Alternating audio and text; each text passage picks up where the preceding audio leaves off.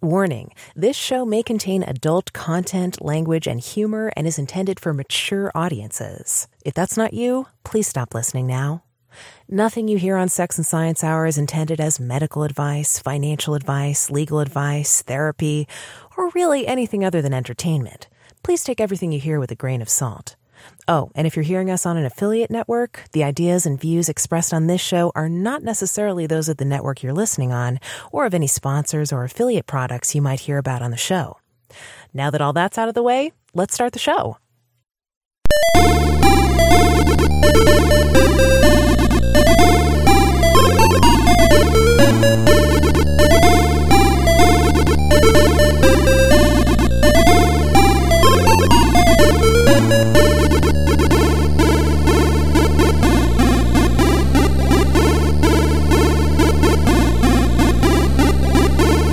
This is Sex and Science Hour with Brian Sovereign and Dr. Stephanie Murphy. Get your freak on. How could you not dance to that, really? I dance every time. Gets me sweaty. There you go again with that sweaty thing. That's right. See, nobody gets it until you explain the joke. We're trying to develop our own jargon here at Sex and Science. We're becoming a cult. Not that we're trying to start a cult. We just, the jargon is an element of a cult, but not a dead ringer. So right. I think we can get away with that without being a cult. That's right. I mean, we're not really asking people for money, so there you go. But anyway, I said the thing about dancing not because I wanted to talk about sweaties, but because I got an email from a friend of ours this week who listens to the show, and she said that she was spontaneously dancing whenever our bumpers came on, and she couldn't help it. It was like she was possessed. That's fantastic.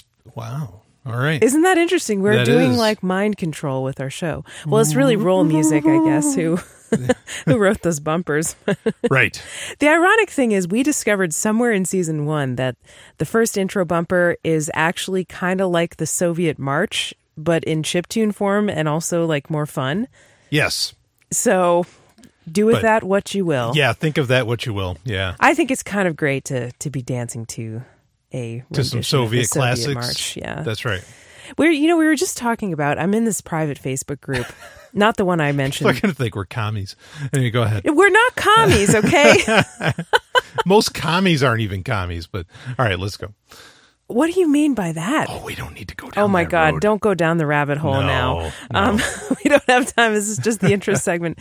But speaking of Soviet stuff, I was on a private Facebook group before we started the show, and somebody posted like an interesting thing about what's the first major news story you remember as a kid. And I thought it was a fun game, and we were talking about it before the show started. And I said the first thing I felt like I remembered was Ronald Reagan being on TV talking about the Berlin Wall and it falling down and stuff. Oh. And I thought I had remembered Mr. Gorbachev tear down this wall. Gorby, take down that wall. Right. Hey, that was pretty good, but he didn't say Gorby. No. But then I read on Wikipedia that first of all, it happened when I was 3 years old, so I doubt I have memories from that point. Second of all, it didn't get very much media coverage at the time when he gave that speech. So I think he got some, but yeah. I think I'm probably just confabulating that story out of like, I remember seeing Reagan on the TV, and I remember talk of like Soviet stuff and the Berlin Wall. And then I think my mind just kind of filled in the blanks. But what about you, Brian? What's the first thing you remember, the first big news story you remember being aware of when you were a child? Well, I think, I remember the Berlin Wall thing. Of course, I remember more vividly, Scorpions playing Wind of Change when it happened, because they had like a big benefit concert for when that wall got taken down. And that song was a big deal during that event. I don't exactly remember the timeline of everything, so I'm just going to give you a quick 3. And as far as whichever one, 3. Yeah, whichever one came first, I don't know. I remember, well, I kind of know, I guess, but Challenger, I definitely remember when Challenger blew up. Yeah. I don't remember being aware of that. Yeah, I remember, being told that, and what I went to is for what passed off as a school, and finding out what that was. What did you go to? That's a long story. But I remember that. I also remember, Listeners, if you want to hear more about Brian's fucked up school, write us an email and we'll talk about it. Yeah. He drops these little breadcrumbs of things that he doesn't completely explain, but he wants people to ask him about it. So that's why he's baiting you to ask him about it. So show at sexandsciencehour.com. If you ask, he'll tell the rest of the story. No. But for now, he's just teasing. No, if I want people to ask me, generally I'll say, but you can email me if you want to learn more about that. Oh, so you didn't say that this time, so you don't really want them to ask Most you. of the time I say that sort of stuff. Whatever. Most of the time I say that sort of stuff is because I have, for various reasons over the years, have learned to talk with disclaimers. It's terrible because it takes up all of this time when explaining things or when talking about things. But most people or a lot of people on the internet, or perhaps people in various, circles that we frequent, I'll put it that way, are so fucking pedantic. Like, they're so ridiculously pedantic that, like, I have to be careful. Like, when I say school, I better not,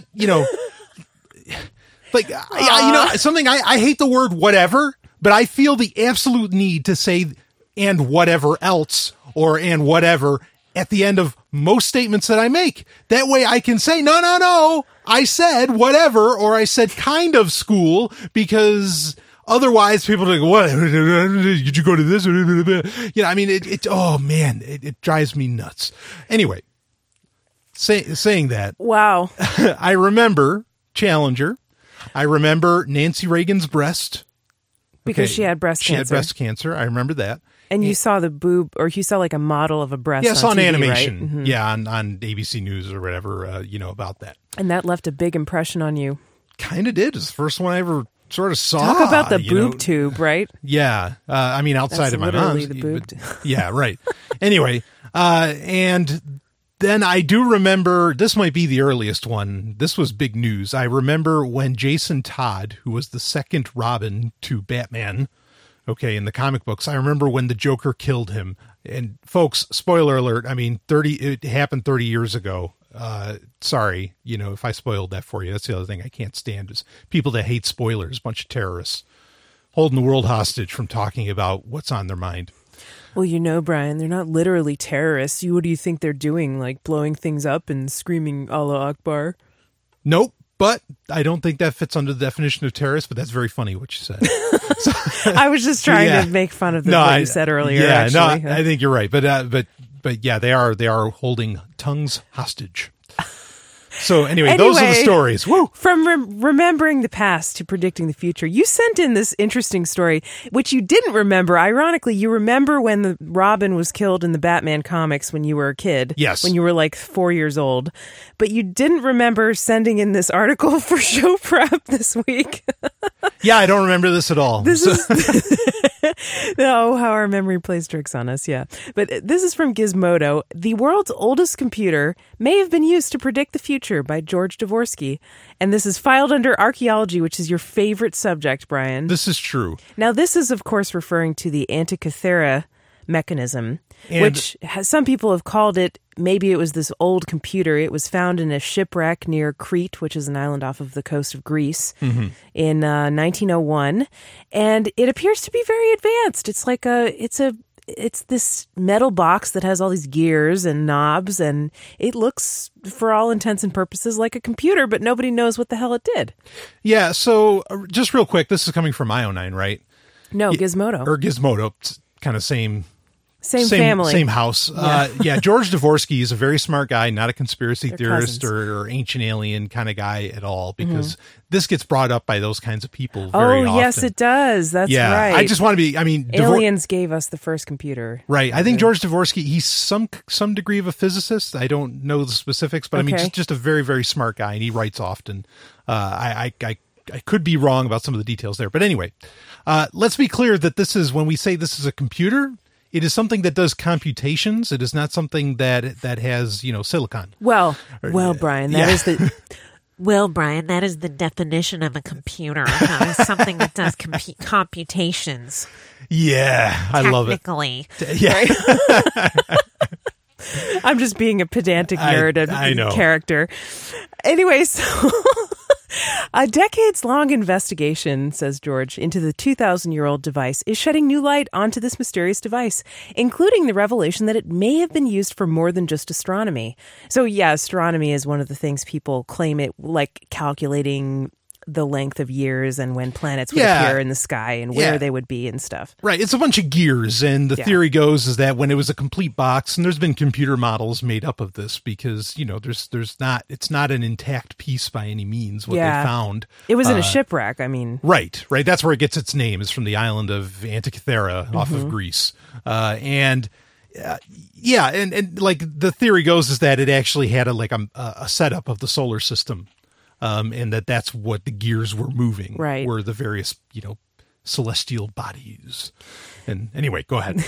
The Antikythera mechanism is one of the most fascinating and important archaeological discoveries ever made, he says, one that reveals the remarkable technological and engineering capabilities of ancient Greeks, as well as their excellent grasp of astronomy.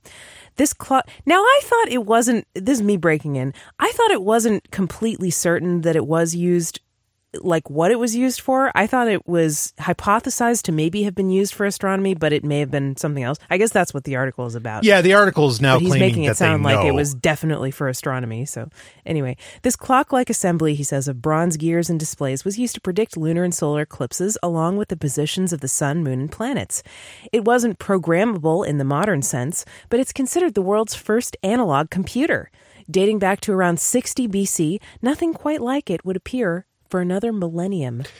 I will question that date because I know some have put it back to 3rd century BCE. Okay. So it might be much older, and that's important, but go ahead. Not that much older. Yeah, but I mean 200 years. Yeah. That can change things. That's true. Since its discovery at the bottom of the Mediterranean, scientists have sought to understand its purpose. No user manual exists, but more than a dozen pieces of classical literature make mention of similar devices. Scientists are having to figure it out by looking at it both inside and out. Well, that was a weird read. Scientists are having to figure it out by looking at it both inside and out. Oh, God. Narrator, professional here. Yesterday, in an event held at the Katerina Laskaridis Historical Foundation Library in Greece, an international team of researchers announced the results of a decades-long investigation into the technological relic. Their analysis reaffirms much of what we already know about the Antikythera mechanism, while also providing some tantalizing new details.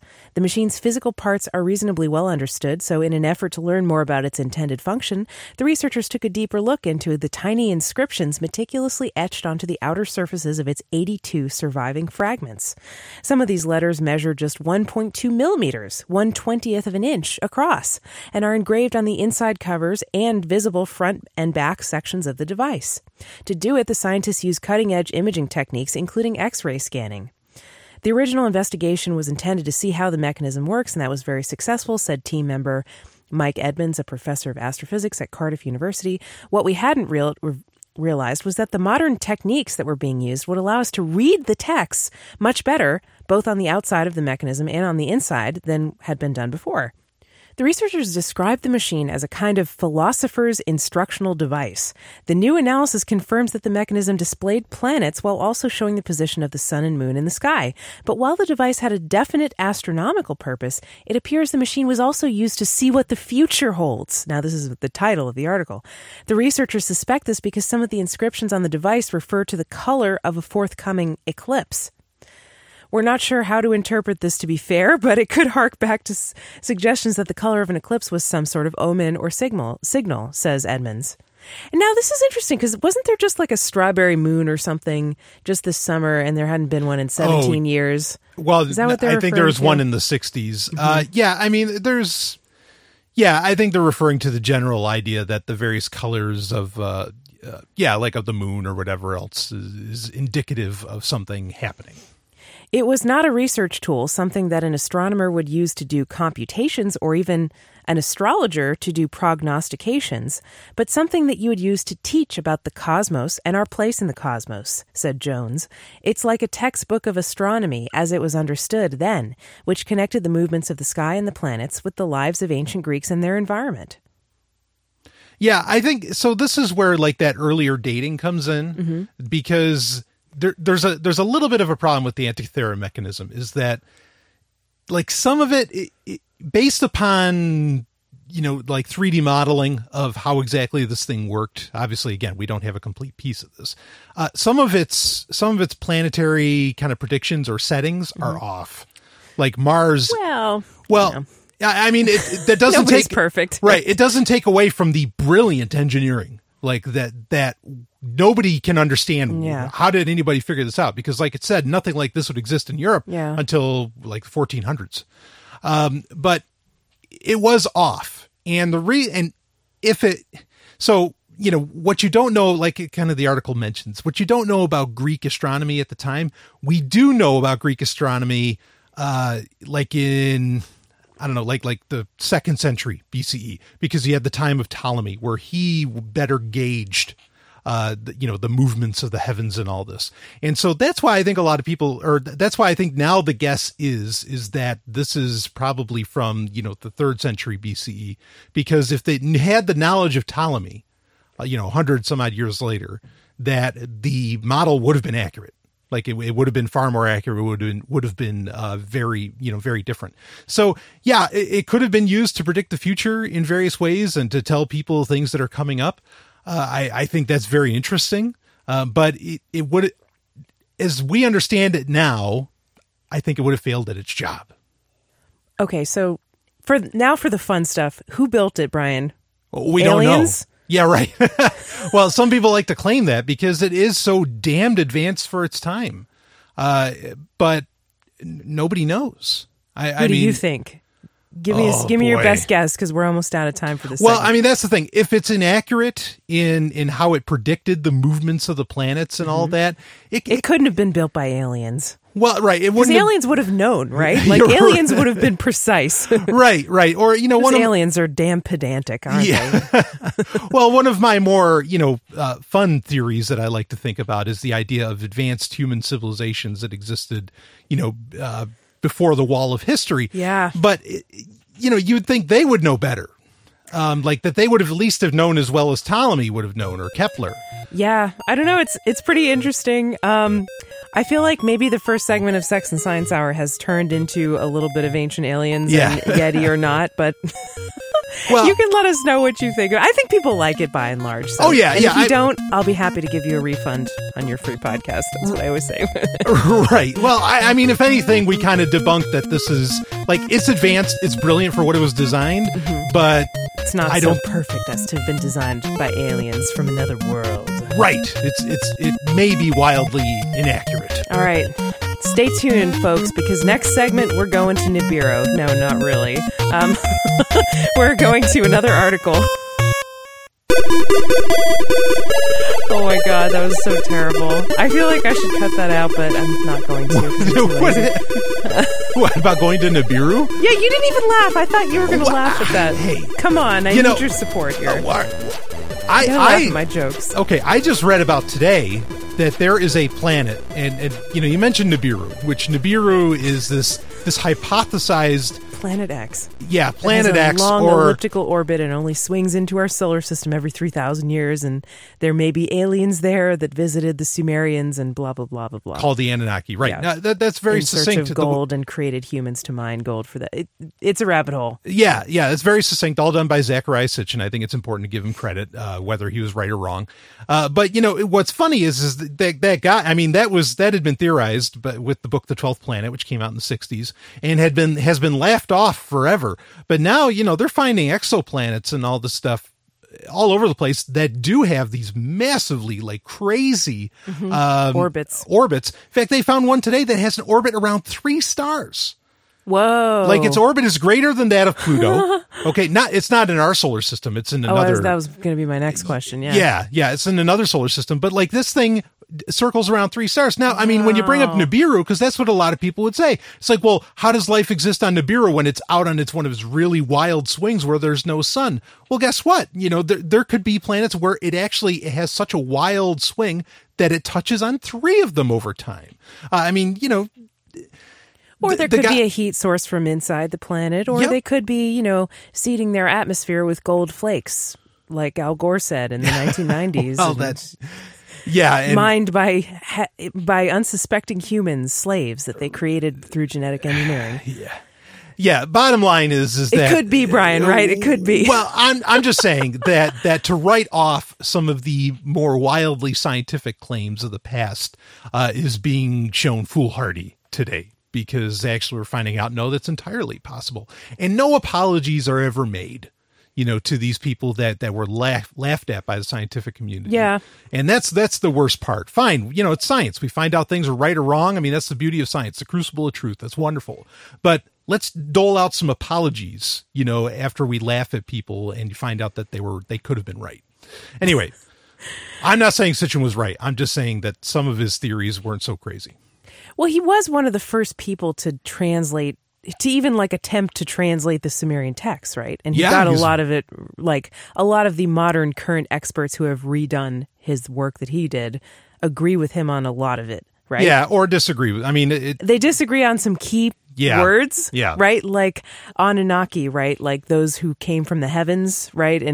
Or Nibiru even. They disagree on some very key words that change the meaning of the story completely, right? Like it's the difference between, aliens came down from another planet and people came from a faraway land. Well, right? Well, you're kind of getting into one of my theories, but yeah, anyway, we don't need to talk about that. But yes, there are disagreements within it. He was part of a very small group at the time that, you couldn't totally disprove what he was saying because most people couldn't read Sumerian, but right. Anyway. Yeah. I mean, it's very interesting. We'll probably never know the answers, but doesn't stop people from speculating about it. Makes for a hell of a podcast. So, okay, speaking of speculation, here's a fascinating story that I have no explanation for. I'm just going to read it because it's really interesting. Okay. High levels of education linked to heightened brain tumor risk. Gliomas in particular, which is a kind of brain tumor of the glial cells, the cells which support and nourish the neurons. Gliomas, more common among university-educated people, large observational study shows. Okay, so break that down. So you've heard the head. Okay, so basically the headline is saying a large study, observational study, yes, showed that people who have more education, go to college, get PhDs, and so forth, are at higher risk for developing brain tumors, and specifically a certain type of brain tumor. Wow, I already have a guess as to why this is, but what's your guess? Stress. Just stress. I mean, yeah, that's not a bad guess, I would say. I mean, but poor people have more stress too. They just maybe have different kinds of stress. Well, we talked about type A person. I mean, maybe it's like type A's are more likely to go to college and get brain tumors. But I don't want to start in on speculation just yet. Let me read you a little bit about it. So, this is from Science Daily, and they're summarizing another study. They're writing about a study in a journal. So, a university degree is linked to a heightened risk of developing a brain tumor, suggests a large observational study published online in the Journal of Epidemiology and Community Health. And this is just recent. This is from June 2016, so hot off the presses. I guess you can't say that anymore with the internet, right? Because there's no presses. No, you might as well. Like hot off the blog pages. Well, when you just click the publish button. when videos of celebrities having sex come out, what do they call them?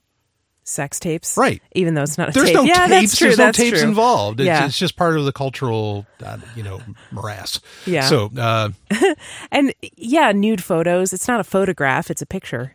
Right. Yeah. That's a whole other thing. Like it's I guess it's still kind of a product of anyway, the photons, but yeah, I mean, I don't know. Yeah. But yeah, good point about the sex tapes. Anyway, so gliomas in particular, which we just talked about, were more common among people who had studied at university for at least 3 years than they were among those who didn't go on to higher education, the data show.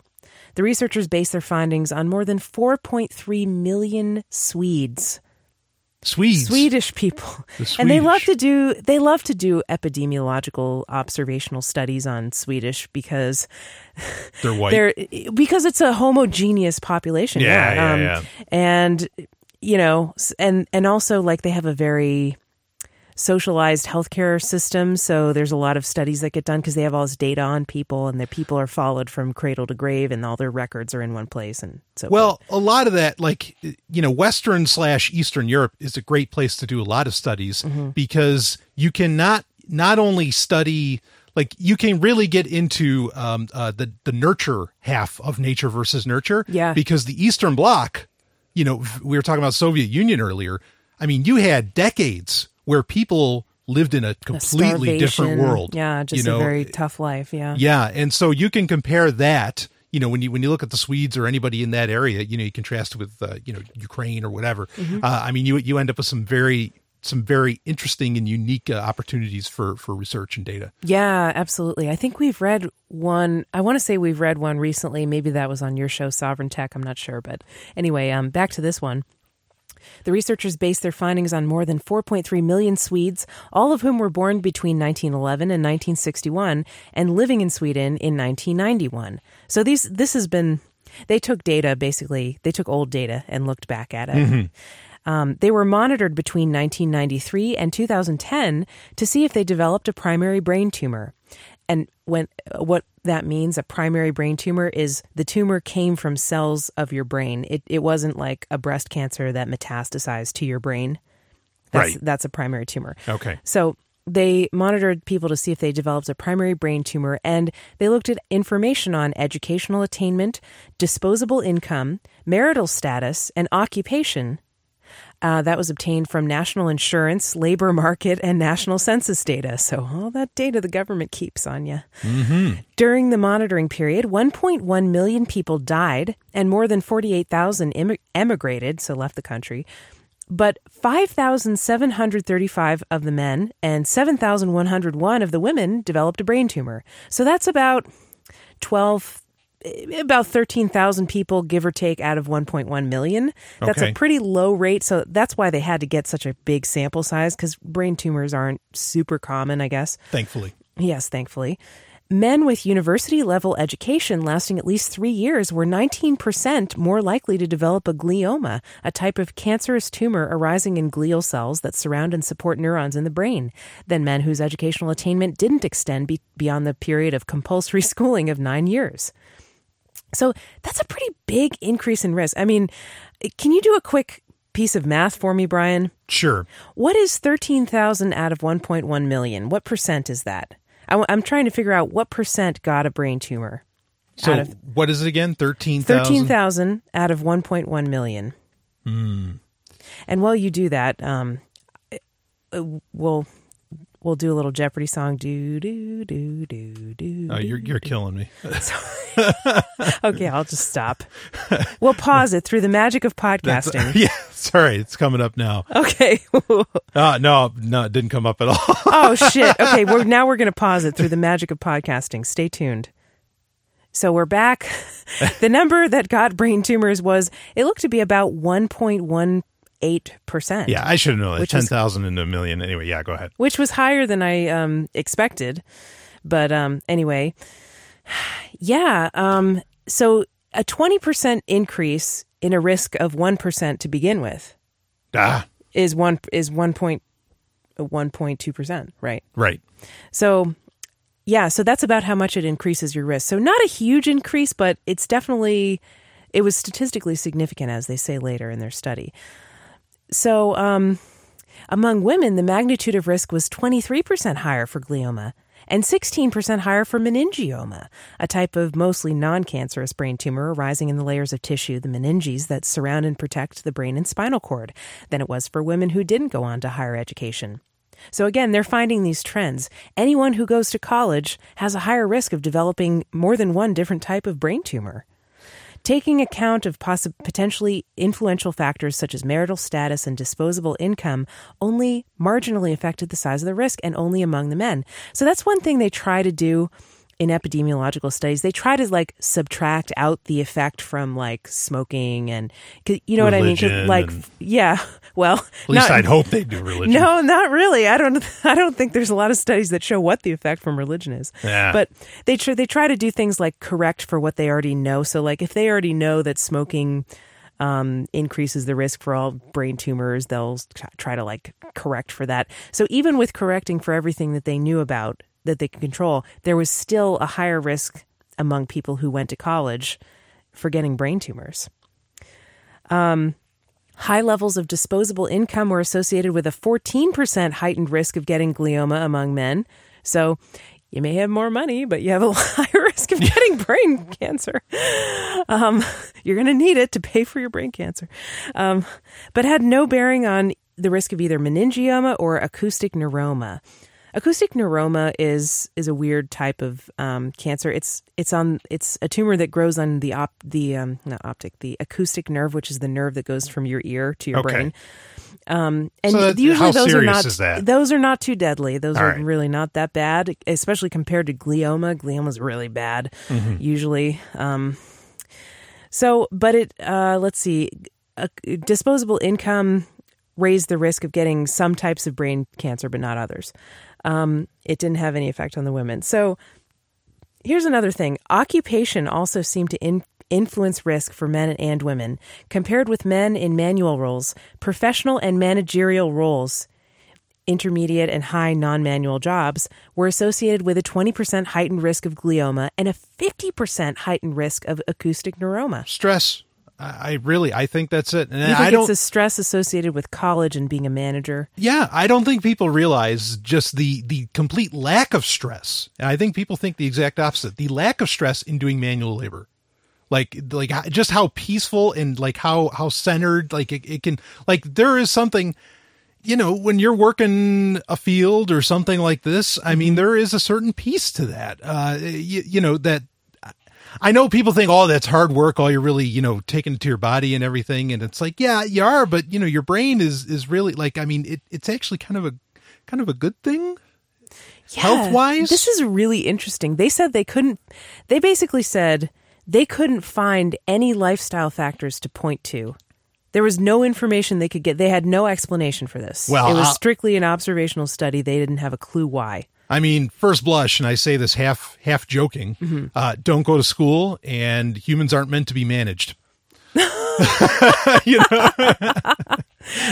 agree with both of those statements. There's one way to interpret it, yeah. Yeah, but I'm not going to say that it's scientifically backed by this. I'm just saying. I just think it's fascinating. I mean, now I will say, like, we just read this, so now our listeners are biased because they've just heard this, but higher education is actually associated with lowering your risk of all kinds of other diseases.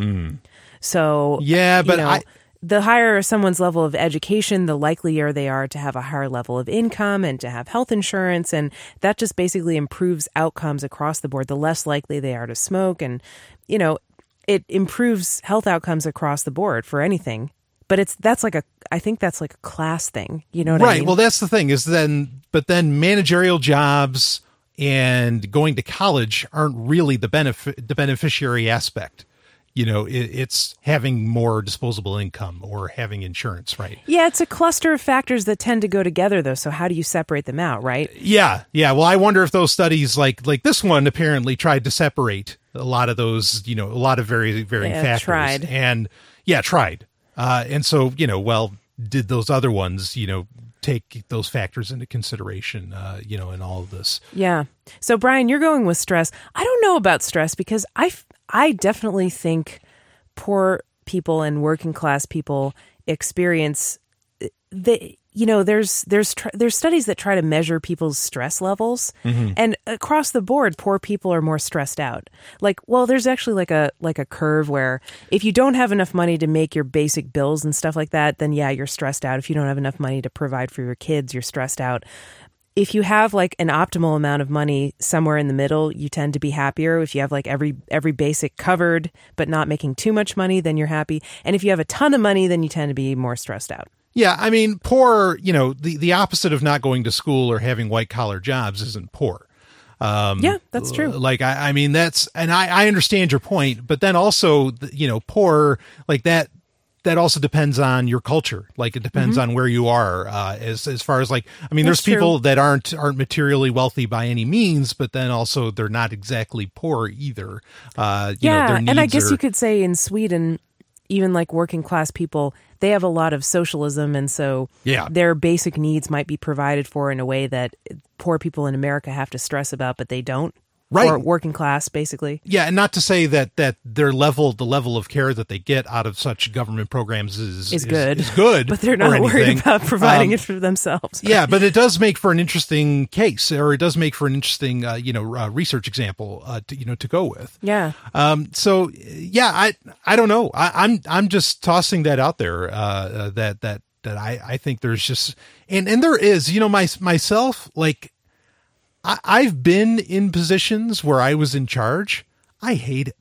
Like, I hate it so much. And because there is a ton of stress, and like, there's points where the decisions, you literally feel it in your head. Now, that's not cancer, but yeah, I mean, it is a pain like in the you head. get a headache from having to make decisions. Well, not from having to make decisions, from having to tell other people what to do. I mean, everybody makes decisions every day of their life. Yeah, and that is a stress, because you can't at the underneath it all. You really can't control what other people do. But managerial duties is like trying to control people. It's just like enough to make you scream. Yeah, I hate it. Yeah. Like even when I was in the military, I never went above specialist. I was like, I do not want to be promoted. I'm not interested in being in charge. I know. I can barely manage my own executive functions for myself in my own life. I don't need to be worrying about anybody else. So I thought that was really interesting. It is. Even though we don't have like a good answer. Maybe that's a theme maybe we should call the show like We Don't Have the Answer or something. Stay out of college. Or don't go white collar college for gave your me health. cancer. College gave me a brain tumor. That's right. That's a little too edgy. So anyway, if you died of a brain tumor because you went to college, you might have some genes that turn on after you die. Now, this was going around social media a lot this week. Okay. This is also from a write-up from Gizmodo by George Dvorsky, so we're giving him a lot of publicity this week. So anyway, hundreds of genes spring back to life in the days after death. This is so weird. So wait, we're not talking about Levi's. No, Oh, okay. genetic All right, genes. got it. All right. We assume, says George, that all biological processes come to an end when we die. But new research shows that many genes remain active for up to 4 days following clinical death. These zombie genes can't bring a person back to life, but this discovery has serious implications for forensics and organ donor recipients. Now, I want to stop you right there. Yep. There is a fascinating point inside of that. Okay. And I don't know how well you were taught this growing up. Yep. We both grew up, unfortunately, in that religion that we that won't name. religion. Yeah. Okay. It begins with a J. No, you don't. You ruined it. Well, there's a lot of J religions. What? Jehovah's Jainism. Witnesses? Oh, okay. Jehovah's Yeah, there Witnesses, are. There's tons of them. Okay. But anyway. Okay, fair. You got me. Within that, there is the idea is that a body isn't really dead until after the third day. Yeah. And that's the morning, interesting. all of that stuff has to happen after the third day. In fact, in Christianity, not the religion we were talking about, it's a particular miracle that Jesus was raised, resurrected after 3 days. Well, no, that Jesus raised Lazarus on the fourth day, because that means he didn't take advantage of these zombie genes. Right.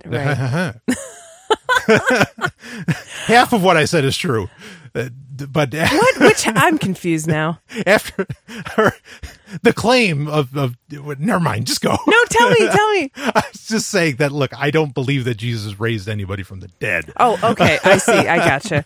Okay. or that he knew anything about zombie genes. So you're saying that perhaps some religions understood something about this period of, where the body is grinding to a halt after the clinical death occurs, the heart stops. It raises my eyebrow because it is interesting that, there's with a lot of religions that where they seem to have some very interesting medical knowledge that they just shouldn't have. And the best answer you can usually give is just that their powers of observation, because they weren't staring at computer screens and smartphones, were just so great. And they were, I would agree with that, that they knew, they couldn't explain it. They didn't have, scientific ways of laying it all out, but they just knew. And so maybe the zombie gene business. You mean like when religions would tell their practitioners to like practice monogamy and like wash their hands after touching a dead body and not like shit where they eat and things like that. Yeah, or to shave and be quarantined for weeks, all these different things that they just shouldn't have known. And I mean, and that's just a couple examples. And to not eat certain meats that might be contaminated with parasites and things like that. Precisely. It's awfully strange. So anyway, go ahead. Aliens. I'm not saying it's aliens. And I'm really not. But go ahead. A pair of new studies, says George. Good old George, both of which are still undergoing peer review, and I think they're actually out now and published at this point, are teasing our concepts of death and what goes on after our bodies die. University of Washington biologist Peter Noble and his pals, his co-authors maybe, have shown that certain parts of the body remain active even after the rest of it has come to a grinding halt. In the future, these insights could be used by scientists who are seeking to improve the way donated organs are preserved and by forensic investigators seeking to determine when a person was killed. As Mitch Leslie points out in Science magazine, previous work on human cadavers demonstrated that some genes remain active after death, but we had no idea as to the extent of this strange phenomenon. By analyzing the tissue of recently deceased animals, Noble and his colleagues managed to pinpoint hundreds of genes that were still functioning in the days, yes, days, following death. If the same thing applies to us, and there's no reason to believe it doesn't, it could change the way we perceive the recently deceased and how we define death. In the first two studies, the researchers sought to determine which genes out of 1,000 might still be functioning in zebrafish and mice in the immediate days following death. To their surprise, the researchers found that hundreds of genes sprung back to life. Not only that, the activity of some of these genes actually increased. Most of these genes eventually gave up after about 24 hours, but some remained active for as much as 4 days after death. That's surprising to say the least. Right, because when you're dead, you're not getting oxygen. Right? Well, at least for a big organism it has a circulatory system. I mean, you can fart, but... Well, that doesn't require much effort. That's true. It requires more effort not to fart, I would say. Yeah. Than to fart. The majority of these zombie genes were not random in terms of function. Each of them play an important role when an animal experiences some kind of trauma or illness. For example, some genes that were ramped up are responsible for stimulating inflammation and the immune system, as well as for countering stress. Some genetic activity, like a gene that's responsible for embryonic development, baffled the scientists. Noble suspects that this gene becomes active because the cellular environment in dead bodies must somehow resemble those found in embryos. I guess low oxygen, maybe. I don't know. Importantly, several genes that promote cancer can also become active. This may explain why many organ donor recipients develop cancer. This tidbit of information could help scientists develop better methods of organ preservation prior to transplantation. The second study, also co-authored by Nobel, shows that similar assessments of postmortem genetic activity could be used in criminal and civil investigations. Forensic teams could take genetic samples at murder scenes, for example, to get a better estimate of the time of death. As noted, these two papers have yet to appear, blah, blah, blah, and genetic evaluations were not performed on human cadavers. They're just extrapolating this data from animals to humans. Further research will be required before we draw too many conclusions about these fascinating studies. Well, Dr. Murphy, draw me some conclusions because I'm fascinated. Yeah, I mean, I think it's really interesting. It kind of brings up the question of like, what is dead? Like, what does that mean? Mm-hmm. You know, we kind of define it culturally as when a person's heart stops beating, when their brain function ceases, but genes are still active. The cells of their body are still active. They've lost some kind of connection or cohesiveness, the ability to talk and walk and think, the things that we maybe think of philosophically making us human, but there's still life going on at the cellular level at least. Does that mean there's an afterlife? No. Okay. Why don't we ask the Janes, though? Let's ask the Janes. Ask the Janish rabbi.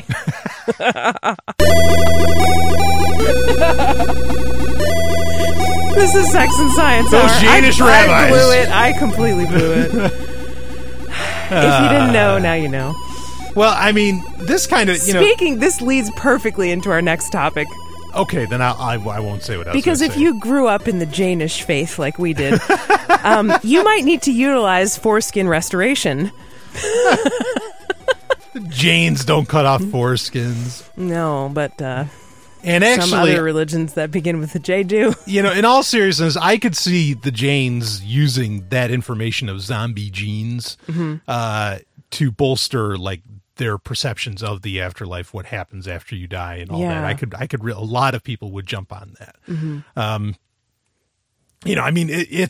It kind of falls in line, I think, with what a lot of people say. How, it's a truth within science, within physics, that energy doesn't disappear. You can't destroy energy; it doesn't go away; it goes somewhere.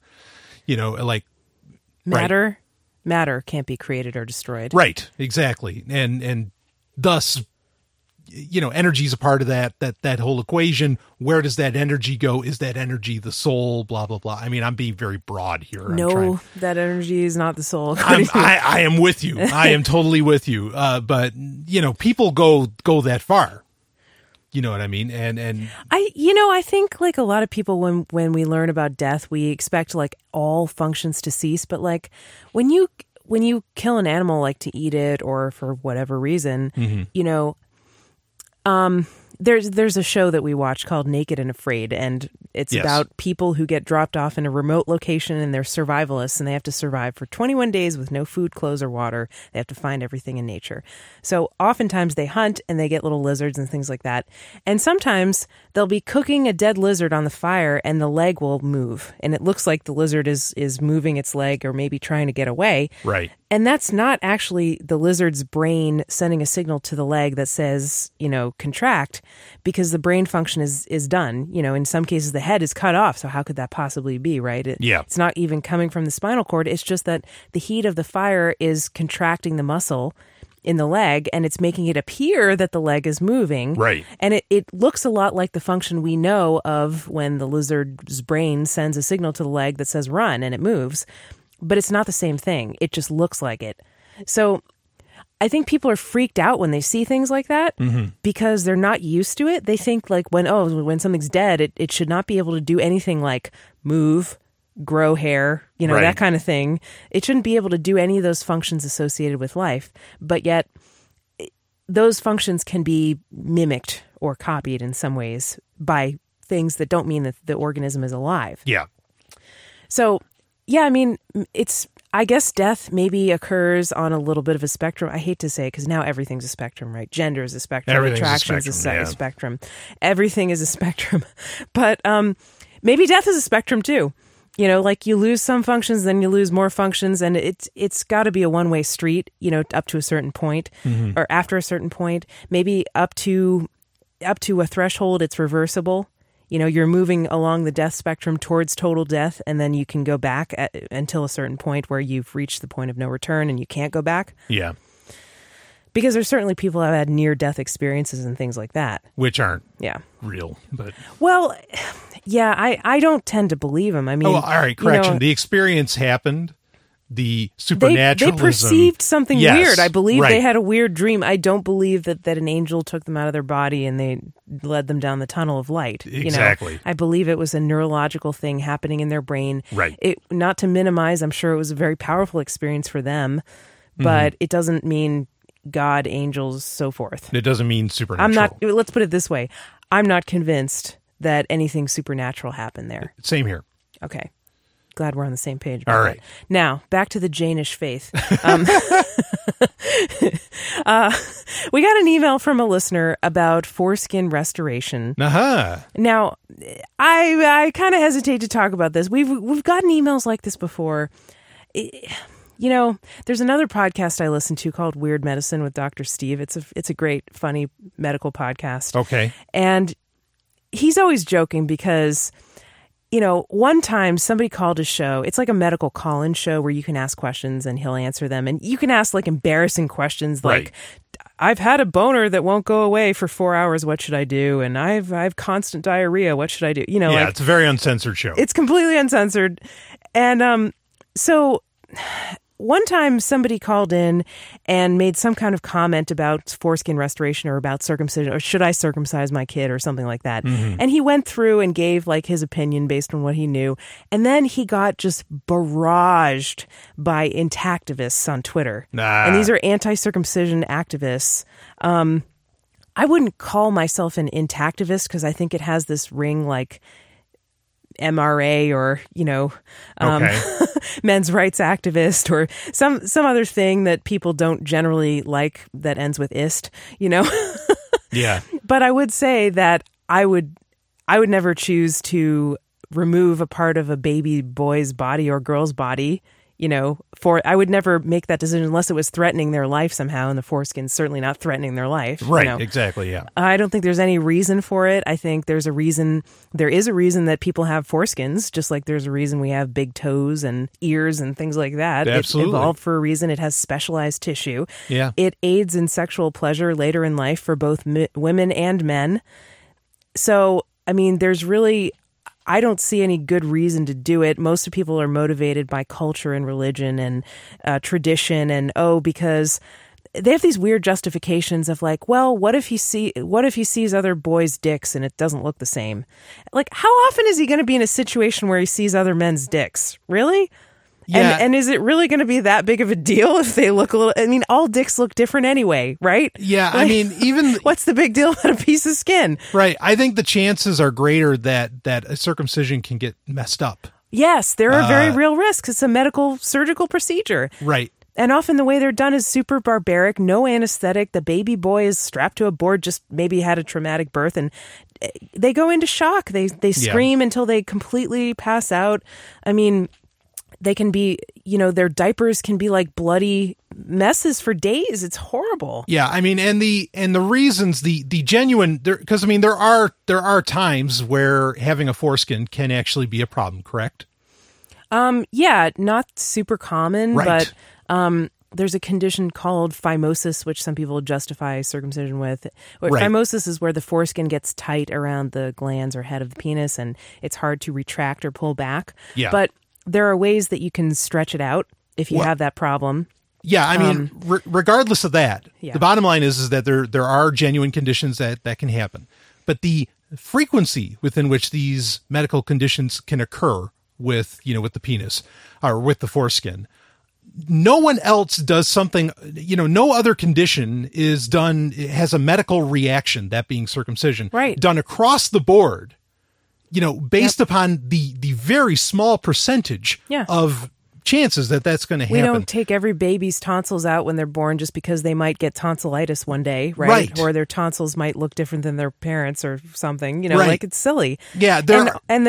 I think it's pretty clear that even if you completely ignore the ethical issue, which we'll get back to in a minute, if you look at the cost benefit analysis, like if the potential harm versus the potential good, I think the harm clearly outweighs the good. Absolutely. From complications from circumcisions. Yep. And also you can't really put a value or a price on sexual pleasure because no one can compare really, right? I mean, no one can have the experience of growing up and having their sexual development happen with a circumcised penis and also with an uncircumcised penis. You can say like men can get circumcised later in life and they might tell the difference then, but nobody can really compare. So we don't know, but it does seem like uncircumcised men have greater enjoyment of sex. Not to say that circumcised men can't enjoy sex, but it's not unfathomable to think that something might be taken away from missing a part of your penis that does have nerve endings and is sensitive, right? And then the ethical issue, the baby didn't consent. It's mostly parents who are choosing to perform this surgical procedure on their baby and remove a part of their body. Nobody asked the baby. Right. Because you can't ask the baby. And they have to do it right when the baby's born, right? Because they can't object. They can't protest. They don't even know what the fuck is going on. Yeah. They can't do anything to fight back, right? Like, if they were to do it later in life, most men would be like, oh, hell no. So they do it when they're a helpless baby and nobody asked them. And that just offends me. Like, I am deeply offended by that. I want everybody to have the chance to consent as much as possible to things that are done to their body, right? Yeah. I mean, I think bottom line, there is no good reason to do circumcision. No. And statistically, I mean, take your metric. The reason does not exist, and it certainly doesn't exist to do it across the board. Or as a default, as a standard. It's just ridiculous. Now they are on the decline. I mean, that's the good Thankfully, news. I think yeah. they are becoming less out of vogue, or less in vogue. I guess they're falling out of vogue. But regardless, there's a lot of people our age, Brian, we're in our 30s, and there's a lot of men our age who are affected by missing their foreskin and feeling hurt about it, feeling like something is missing from them and was taken from them. Sure. I definitely feel, like they wanted a choice in the matter and they didn't get a choice. Yeah. And that's hurtful. Yeah, absolutely. And I would love to know, could, not that I have, not that my sex life is bad or that I have, issues coming or anything like that, but don't say that. Well, I'm just saying that, like, if sex could be even better, it's not that sex is bad right now, but if it could be even better, why the hell wouldn't I want that? Right. And exactly. having a foreskin, there's that potential. Yeah. And that sucks that I didn't have any say, in that matter. I know. So, I'm sorry. I'm sorry about that. It's really not fair. Yeah. I just said don't say that because usually when people say, "Oh, I don't have any problem with my sex life," usually not a then boast. they're saying they're revealing that they actually do have problems. They just need your approval for some reason, right? That's not what you were doing. You were explaining. You were on your way to a point, and I interrupted you. So That's I'm all sorry. right. No worries. Again, women taking away your choice. Those damn women. No, I'm just kidding about Blame that. Abraham. But some men do get really resentful of women because usually it's their mom that decided to circumcise them with no information about it. And sure. So anyway, what can we do about this? What we can do about this? There is the potential that maybe technology is evolving to the point where some of that choice could be given back to men who feel wronged and hurt by missing their foreskin. Mm-hmm. And foreskin restoration is the thing that the listener wrote about. Now, there's surgical and non-surgical methods. This is a long Wikipedia article that he sent us, which I read, which I thought was interesting. But basically, there's surgical and non-surgical methods. Non-surgical usually involves hanging weights on your dick, like the remaining skin. There's a little bit of skin that was the base of the foreskin, I guess, or depending on like how your circumcision particularly went. Right. Is sometimes a little bit of skin remaining. And if you hang weights on it and if you gently stretch it over time, it can become big enough that it might be able to cover the glands or the head of the penis. And the big problem, they say, with circumcisions is that usually the foreskin is over the head of the penis and it's moisturizing it and it's keeping it protected from like things like rubbing against clothing, which eventually desensitizes it, dries it out, and it becomes this tough outer layer of skin, whereas it's really not supposed to be like that. Mm-hmm. It's supposed to be a sort of a moist, sensitive piece of skin. Right. So if you can put the skin back over it somehow, it may revert back to its natural sort of moist, more sensitive state. Now, there's also a device that you can basically put a little cap, like a satin hood, over the tip of your penis to attempt to resensitize it and keep it from rubbing against your jeans. No weights required, no hanging things from your cock. You actually tried this, right, Brian? Whoa. It's called the manhood. It's called the manhood. I'm hesitant to talk about it because apparently people think I talk about it all the time, and I don't. That was just one person, and he was drunk and talking shit about you on a different podcast. Like I've never. I think I've talked about it twice. You haven't talked about it too often, and that was it years was just very ago. Memorable, Brian. Yeah, very memorable. And just there's some social media accounts that like to parody me to some degree, and they keep bringing the damn thing up, and I haven't talked about it in years. In fact, I haven't worn it in years. Like it's baffling to me. So anyway, not to make a very serious subject that, not to bring levity to it. But yes, I tried out the manhood, and it's like a satin little piece that you put over your dick, right? Yeah. And I mean, you buy it in different sizes, whatever. And, I felt there was a difference. The only thing is that it's a pain to. It's hard to remember to take it off when you have to pee. Well, for two things. One, you really need to wear underwear with it. And I don't always care to wear underwear, right? Because otherwise it can just, if your dick's just hanging. I mean, I guess this gets into, are you a shower or a grower? But there's the good chance that it's just going to slide off, with enough friction or whatever. So you need to wear underwear with it. So that was inconvenient for me. But then also, you can forget that you're wearing it because it feels so natural, which is a good thing, but then you pee in it. There you go. And that was the thing you'll never live down. Right. Which is fine. I don't mind at all. Yeah, so those are sort of like the non-surgical options. And of course, look into this yourself if you're really interested. There's a couple of surgical options to reconstruct it, which involves like skin grafting. The reports from those have not been good, and they're sort of considered very expensive and not really very commonly performed in this day and age.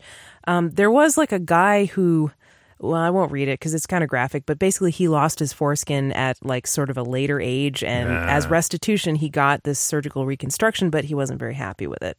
So that was like a case study that they cited in Wikipedia. Sure. Then there's this idea of foreskin regeneration. So there's a company, some kind of biotech startup called 4Regen. And it's actually a nonprofit organization, says Wikipedia. And I think I looked into this. What they're doing is they're trying to create some kind of a scaffold and basically 3D print foreskin tissue that can then be grafted onto the penis. Okay. So they're growing new foreskins just like they can now 3D print things like, other types of organs like tracheas and bladders and things like that. Yeah, and this doesn't, I could see this being possible. I mean, sometimes when you read about things being 3D printed, it's absolutely ridiculous. But you can, they are 3D printing organic material now, and this is a pretty, basic structure to print and to put on. So, I could see this. Yeah.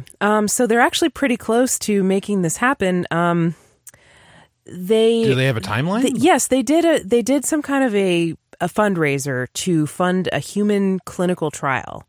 And they reached their goal for funding that in June 2012. They got a laboratory, they did some preliminary experiments, and they have people on staff that are experts in regenerative medicine. And they've got their first clinical trial. I guess they published a clinical study, but it wasn't on humans in 2013. Okay. And they're now prepping for a human trial. And they say that by 2019, which is 3 years from now, I don't know, maybe 5 years, maybe 2020 or 2021, this could be a thing that you can get. If it is, I think... Assuming the clinical trials go well. Yeah, as long as the trials go well, I might be tempted, I think that would be wonderful restitution, for men who have had it done to them and it's irreversible. At least they can get it back and they can have a say. I know it wouldn't be the same because they were missing it for a lot of their life, but I think it's a great use of technology to give people back an element of choice and autonomy over their bodies. Yeah, really absolutely. Like I don't know why, I'd be curious who the funding partners are for this. But these are the kinds of things that, when I hear about people doing it and I, generally it's not funding from the government's usually not funding this, which not that I want the government to fund anything. Taxation is theft. But if they're going to fund something, why not this? But also, Well, because it would slow it down. I mean, sometimes government funding actually makes things worse because the government sort of dictates what they study. And there was a great article we read, I think, on season 1 that was like 5 reasons why you should never take a government grant if you're like a private business. And it was all because it's counterproductive and it actually slows you down and gives you the wrong incentives, and what you really need are market forces. Sure. But then that's to my second point. Where the fuck is Google? Where is Apple? Where are all these, other companies? Oh, they're too busy making self-driving cars so people can watch YouTube while they drive. They want to toss money around and with all these... Correction, Google is too busy funding companies that make women's vaginas smell like peaches. Oh, Cambridge rather Genomics, than restoring foreskins. Yeah, rather and actually than... do some good in the world and something that people actually would want. Man. Right? It's ridiculous. It is. It really is. The incentives on the planet are so messed up. But anyway. So So the person basically said, have you heard of this and what are your thoughts? I think we basically gave our thoughts, but it couldn't hurt to try the non-surgical. I mean, they're really cheap. If you want to restore your foreskin, go for it. You know, I can't, I'm a woman, right? So I can't really comment too much on it. Brian, you've tried one of the non-surgical things. Would you ever try the thing where you hang a weight off your dick? It's not like it bad as it sounds. You know, it's more, there's a thing called the TLC tugger. Yeah. Where it just pulls it kind of gently and supposedly you don't even feel it too much. Weights down there for men, like it gets used for various reasons, not just foreskin. Oh, to make your dick longer. Yeah, I mean, it gets used for all this sorts of stuff. I'm not terribly interested in that. I'm not saying there's anything wrong with it. If you want to try it, you rock and roll. Mm-hmm. But I am fully on board with finding ways of restoring. Mm-hmm. You know, we're not talking about, this isn't simple cosmetics. This is restoring a piece of human evolution. Mm-hmm. You know, on men. Yeah. And I am, let's do that. I think that's great. And then, of course, sometimes, you know, just to play devil's advocate here, sometimes the best revenge is just being happy with what you have. You know what I mean? Like, I get that there are lots of men out there who are hurt that their moms and dads did this to them without their consent. And that sucks. I completely hear that. But, you know, maybe just enjoying sex in spite of that as much as you can is...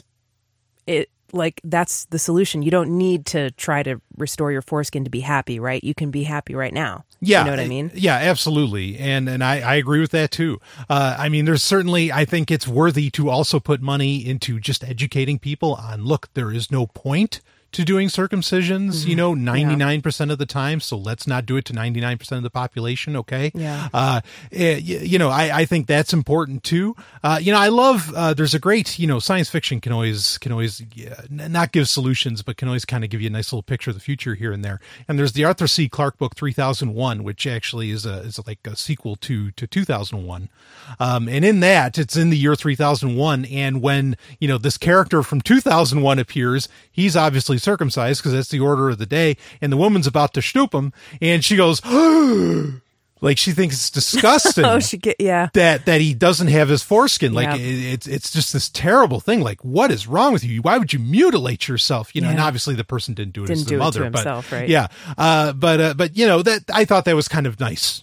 You know what I mean? For somewhere in some realm of mainstream media that not circumcising would get normalized.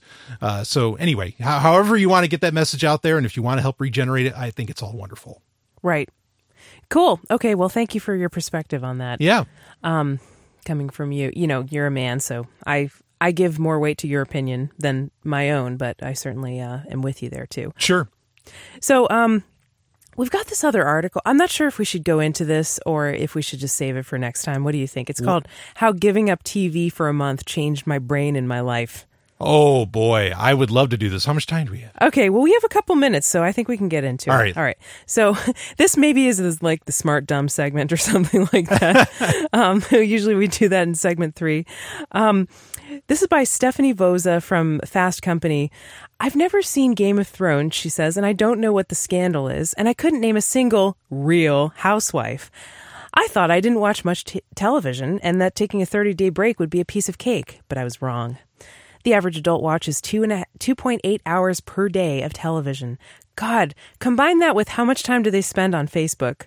And you've got like basically a whole workday of TV and Facebook. Oh, yeah. TV's not a problem. And personally, I don't, depending upon generation, TV's not a problem anymore. But go ahead. You mean compared to the internet? Compared to Facebook? Uh-huh. Oh, yeah. Yeah. A friend of mine was saying recently that he tracked like how much time he had spent on Facebook. And this was a person I think of as rarely going on Facebook. Yeah. And he said he was appalled. He said it was obscene how much time he spent on Facebook. Yeah. And so I'm thinking, oh boy, what does the average normie spend on? What does the normie do? So anyway, the average adult watches 2.8 hours of television per day, according to the American Time Use Survey from the Bureau of Labor Statistics. Another study puts this number higher at 4 hours and 15 minutes each day. God, I added up all the viewing at my house, and we were definitely on the high side. A 1-hour standing date with Judge Judy marking the official end of my workday, an hour of news, 30 minutes of Jeopardy because it's educational, and an hour plus of mindless shows before bed. Nielsen, we have a problem, she says. The dangers of TV. A lot of research has been done around TV viewing in children. Adam Lipson, a neurosurgeon with IGEA Brain and Spine, says one of the best studies is from Tohoku University in Japan. They noticed thickening of the frontopolar cortex, which is related to verbal reasoning ability, and also correlated with a drop in IQ in proportion to the number of hours of television watching. So literally, he's saying TV makes you dumber, and here's a neurological explanation to prove it. Wow. In addition, he says they noticed thickening in the visual cortex in the occipital lobe and in the hypothalamus, which may correlate with aggression. Okay, I don't exactly buy this, but I guarantee this is true for smartphones as well. I'm with you. Yeah. Studies involving adults have tied television to watching to type 2 diabetes, depression, and even crime, adds Lipson. Many of the studies report adverse effects with television watching greater than 1 hour per day, he says. There have been EEG studies that demonstrate that television watching converts the brain from a beta wave activity to alpha waves, which are associated with a daydreaming state and a reduced use of critical thinking skills. This is scary shit. There's all these conspiracy theories about the TV is mind control. Yeah. I mean, now I have to say, this is my bias and our little agenda, why we found this article interesting. We don't watch TV. We don't have a television set in our home. Mm-hmm. We will sometimes watch shows through the computer, but only for a limited time per day. We don't spend hours sitting in front of it, staring at it blindly. No. We only eat while we're eating. We only watch while we're eating our dinner. And second of all, we only watch for like an hour or two at most per day, as pretty much as long as it takes us to eat dinner. Yeah.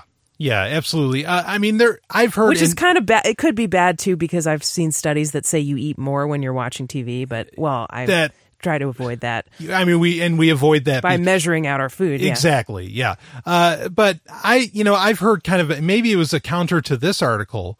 I read an article that said that, or that was kind of an opinion piece saying, hey, stop being snobby that you don't own a TV. It's like you own a computer, you still watch TV. Okay. Fair point. Which is fair, but still, there is, I think it's more than that. Like, the TV is more than just watching TV and TV shows. The TV is having a TV is such a statement because it's generally the centerpiece of whatever room you happen to be in, you happen to be in. And it's more than just so I still think you can be a little snobbish when you say you don't have a TV, because you're making it clear that is not the center of my life. Yeah, and I feel like sometimes when we're over someone's house and there's a TV on and it's loud and it's blaring, it's just hard to get anything else done. It's hard to concentrate on anything else. Yeah. You know what I mean? Yeah.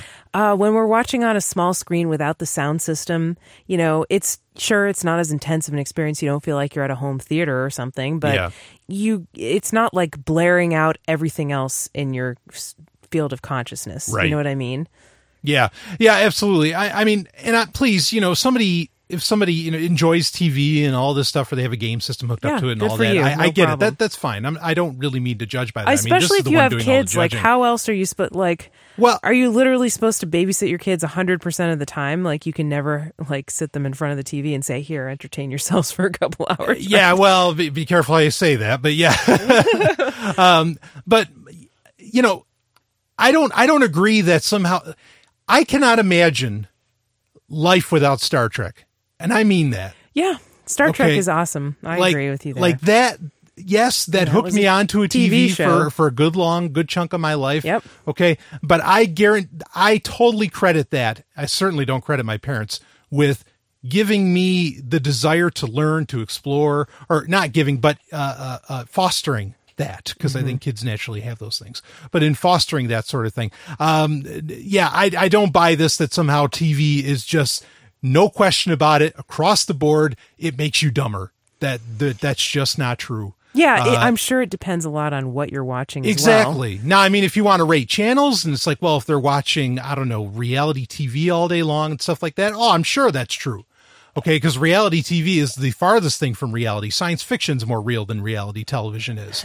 All right. Yeah, and there's also no evidence really that these educational TV programs like make kids any smarter. Like the best thing from studies that I've seen, the best thing to help kids develop reading skills and math skills and language skills is to actually interact with them in person, like read books to them and talk to them, like face to face rather than letting them watch a screen with someone talking. Yeah, I mean, that can get into a whole other subject. I mean, I think there is a way to make really great educational programming, and please, everybody, save your jokes about why do they call it programming? I think because it's programming you, and all that. I get it. Those pedantics. Okay, yeah, pedantics. Right. It's like the Sovereign Tech Sweaties. It's the pedantics, the Sex and Science Hour pedantics. Yeah. So, all right, but the way you make great educational programming is by right out of the gate. Just like Carl Sagan did with Cosmos, you say, we won't be afraid to speculate, but we will be very careful to separate speculation from fact.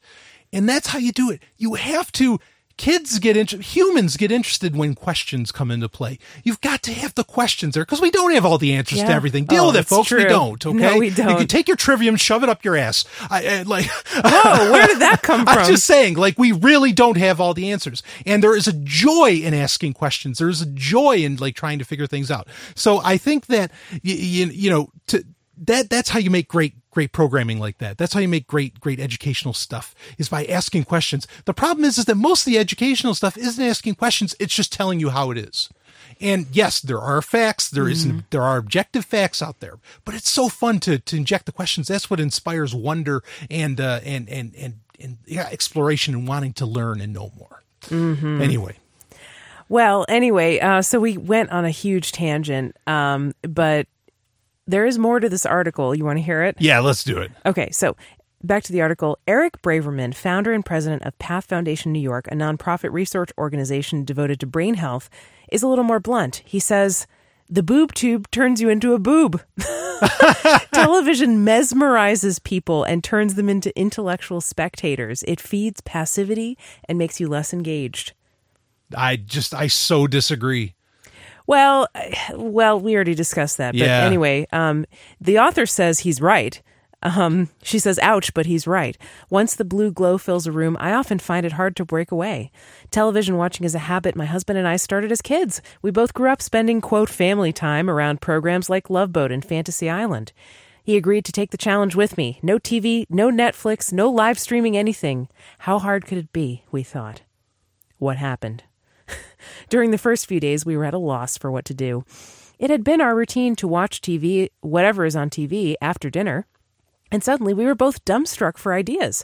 So we went to sleep at 8:30 p.m.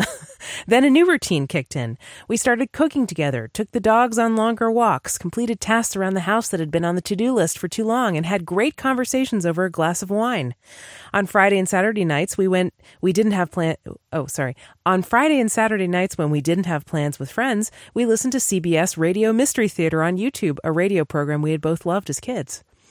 While week 1 was filled with fighting the urge to turn on the TV and brainstorming other activities, weeks 2 and 3 were when things started to change for me, physically and mentally. Most notably, I felt less stressed.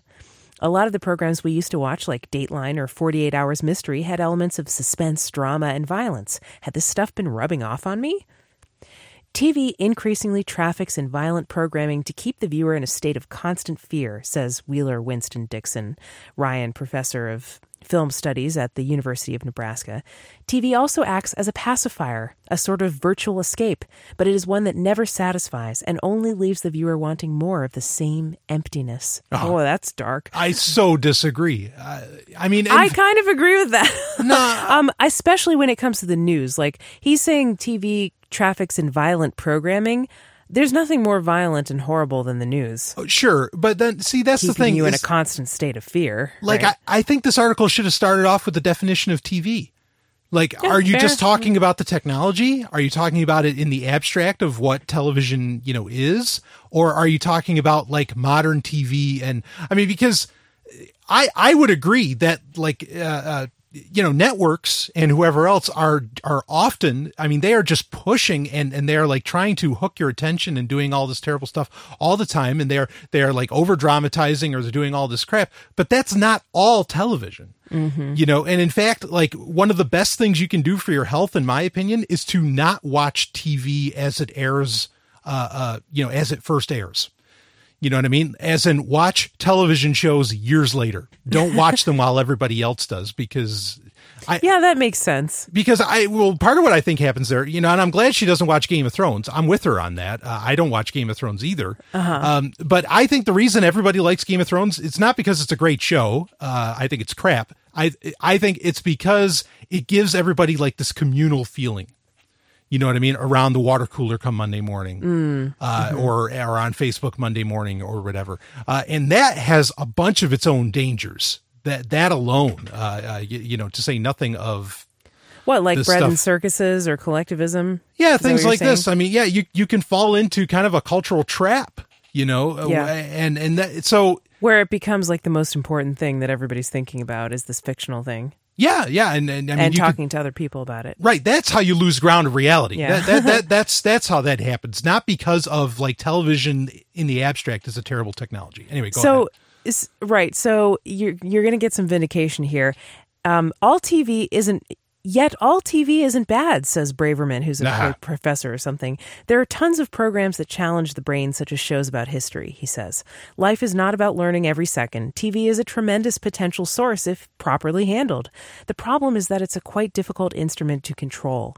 Some things have more destructive qualities, and TV is one of them. Just like sugar is a deceitful food, TV is a deceitful presentation of life. Yes, I'll agree with that. Braverman has a formula for how much is okay. He says everybody needs an hour of aerobic exercise every day. I don't know about that. If you work out for an hour, you can watch TV for an hour. Work out for 2 hours, you can watch TV for 2 hours. But never watch more TV than the amount of time you exercise. What do you think about that, Brian? I like that advice. I'm not saying I'm perfect at that, but I like that advice. So by the end of the story, she decided that they wanted to leave the TV off. Well, what do you think? The challenge was successful. I think you can go get carried away with it. Like everything, it's not bad to have a detox and sort of reevaluate how much time you want to be spending watching TV. Sure. But the amount that's healthy could be more than zero.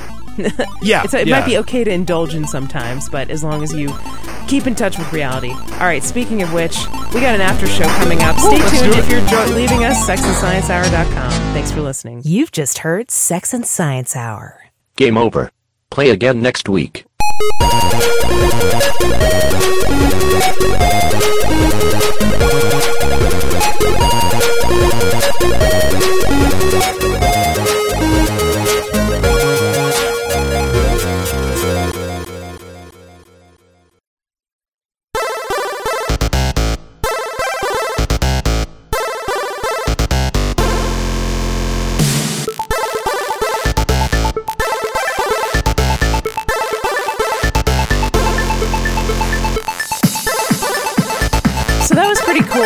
Right as the show ended, we both literally looked at each other and simultaneously gave a thumbs up. Yeah. At the exact same time. Absolutely. How about that for synchronicity? How about that? Is that what synchronicity is, or is that just being in tune with each other? I think it's just being in tune. Synchronicity is a pretty complex subject. Well, okay. And a great album by The Police. I love The Police. Somebody's going to take that out of context. You mean The Police, the band, of course. Yes, of course. Haha. Stuart Copeland, and well, anyway, go ahead. Yeah. Anyway, so we do this after show because we want to present a little voyeuristic spy into the lives of our listeners. Anonymized, of course, because we don't know who bought this stuff, but we have an Amazon affiliate link, and we know what people bought. We don't know who bought it, but we can look at the items and we can speculate about what they're using them for and talk about what they are and whether we like or dislike them. And it is all to fund our activities here on Sex and Science Hour. That's right. We, this costs us time to do, yada, yada. I'm sure you don't care about that. You just want us to keep making our content because it's entertaining, and supporting us through shopping through our Amazon affiliate link at Oh, stuff.sexandsciencehour.com. Yeah, you're tossing it off to me. I have to correct you often. Yeah, I know. You know why I pointed at you? Because I was like, oh shit, I don't remember what it is. I knew you were going to get it right. Stuff.sexandsciencehour.com. Thank you, Brian. Absolutely. You're like my Vanna White. I love you. I am more than happy to be that Pat. I'm Pat Sajak now. Yeah, boy. That guy is immortal. He is a vampire. So is Vanna White. She looks amazing. Yeah. She must be in her 60s by now. Jeez. But anyway, you shopping through our Amazon affiliate link helps us continue doing the show. And we have a plan for it. Eventually, you know, when we really get up there and we're rolling in it, we want to do Sex and Science Hour retreats and listener parties and do the show on location where we can meet up with people. And, Yeah. you know, those will start small, of course. But who knows? I think it could be really fun for everybody. And in the meantime, it's fun to just read off the items and have a little after show. So why not, right? Absolutely. You know, I remember the first Let's Talk Bitcoin meetup. Oh, that was so much fun. But oh it my was gosh, like that was 15 3 years people. ago. Yeah. You know? Yeah. And I then, mean- then we had a few that grew to like, oh, I don't know, maybe nearly 100. I don't know. Yeah. At least like 50 Yeah. people that showed up. Anyway. Yeah. Well, that was fun. Let's Talk Bitcoin is another podcast that I'm a part of. You probably know it if you're listening to this show. But Brian, you do your own show. It's called Sovereign Tech. It's a technology podcast. That's and right. It is the shit. I love it. I love you. Sovereign Tech. It's probably, if I didn't know you, I think it would still be my favorite podcast, maybe next to Puke in the Gang, which is another podcast that I love. Guilty pleasure. But I really love Sovereign Tech. I think I'm going to be on it this week. Yeah, I might Lucky have for you on. Might have you on tomorrow. So- So this gets released Friday and I record Saturday. So So you can find Brian's show at sovereigntech.com, SOVRYN Tech. that's right. .com. And you'll hear me on there doing voiceovers if you don't hear me on there talking into the mic. That's right. Okay, so for Sex and Science Hour, what did people buy this week? Oh, yeah, we did have a listener email. He was asking, or she, they, the email that they put in, they contacted us through the contact form on our website. Aha. And the email that they put in was like, don't matter at like fuckyou.com or something, or like don't at matter.com or something. Yeah. I love it. That's why I love contact forms, because they're anonymous, right? You send it through your website. And Yep. of course, you can contact us at sexandsciencehour.com. There's a contact link. There's a shop link. What else could you ask for? And there's all our podcasts there Yep. with minimal like commercialism. You know, it's mostly just like listen to our content. You can easily click it and play. Absolutely. We do take donations too. We take Bitcoin and we take what's it called? Paper money, monopoly money, fiat money, Yeah. Fiats. and by PayPal, of course, which are very useful to us because we can pay our bills with them and stuff like that. Yeah. But you know, I figure the funnest way for people to contribute is shopping through our affiliate link. Yeah, absolutely. So anyway, the person who emailed us asked, when are you going to have a German Amazon affiliate link? And I hadn't considered doing that before, making one, but it makes a hell of a ton of sense because there's a lot of German listeners that I know of. I can think of at least like 5 off the top of my head. Sure. And they would probably shop through German Amazon. So I will do that, listener. Thank you for the suggestion. It's not implemented as of this recording, but I will stay tuned. I will let you know. Right. We do have one for Canada. I was going to say Canada Amazon, and it almost came out like Camazon. Camazon. Eventually, I like Amazon that. will have its own country, but yeah. I should probably make one for Mexico and Canada. I mean, I just don't know like who's where. Like in Mexico, the problem is like the mail sucks. So until they get drones, it's not going to be that great. You know what I mean? Well, yeah, I mean, But it you was can still order stuff on Amazon in Mexico, especially digital stuff. just this past year they finally made an official site for Amazon. I know there's services where you can pay a premium and they'll bring it over the border and all this stuff and then they get it to you. Yes. But as far as like anything more quote unquote legit, and I use that word in quotes, believe me, because I don't agree with the concept of legit. Yeah, that right. It's a little shaky. I don't know how that works, but anyway. You know, when you said like they bring it across the border, I totally had this urge and I stifled it, but I'm going to talk about it anyway. Okay. I had this urge to do this completely racist Speedy Gonzalez accent. Like, no, I'm not going to do it. I Don't do cannot, it. I Don't cannot do do it. But I did have that urge come up. But the point of saying that was because we bought something on Amazon this week that helped us catch a mouse. And wasn't Speedy Gonzalez a mouse? Sure. Yeah, he's a mouse. Yeah. Right? So we got a mouse house trap. It's like this no-kill mouse trap Yep. that is like a little green mouse house, and you put food inside. For us, the thing that worked was pumpkin seeds. Our mouse liked pumpkin seeds. Yep. And the reason I know that is because we had to do some trial and error to catch him. Like one day he managed to eat cucumber peels, blueberries, and peanut butter without setting off the trap and shat all around the trap. And I was so mad. And at that point, I was like, okay, he's got to go. Before that, I was like, okay, he's kind of cute. I don't mind if he stays. But after that, it was war. Yeah. So we got this mouse house trap. And it worked like a charm. The mouse got in it once we put the pumpkin seeds in. He loved the pumpkin seeds. He got trapped in the trap. And then we took him out to a field, and we opened the door and let him out. And we didn't have to kill the mouse.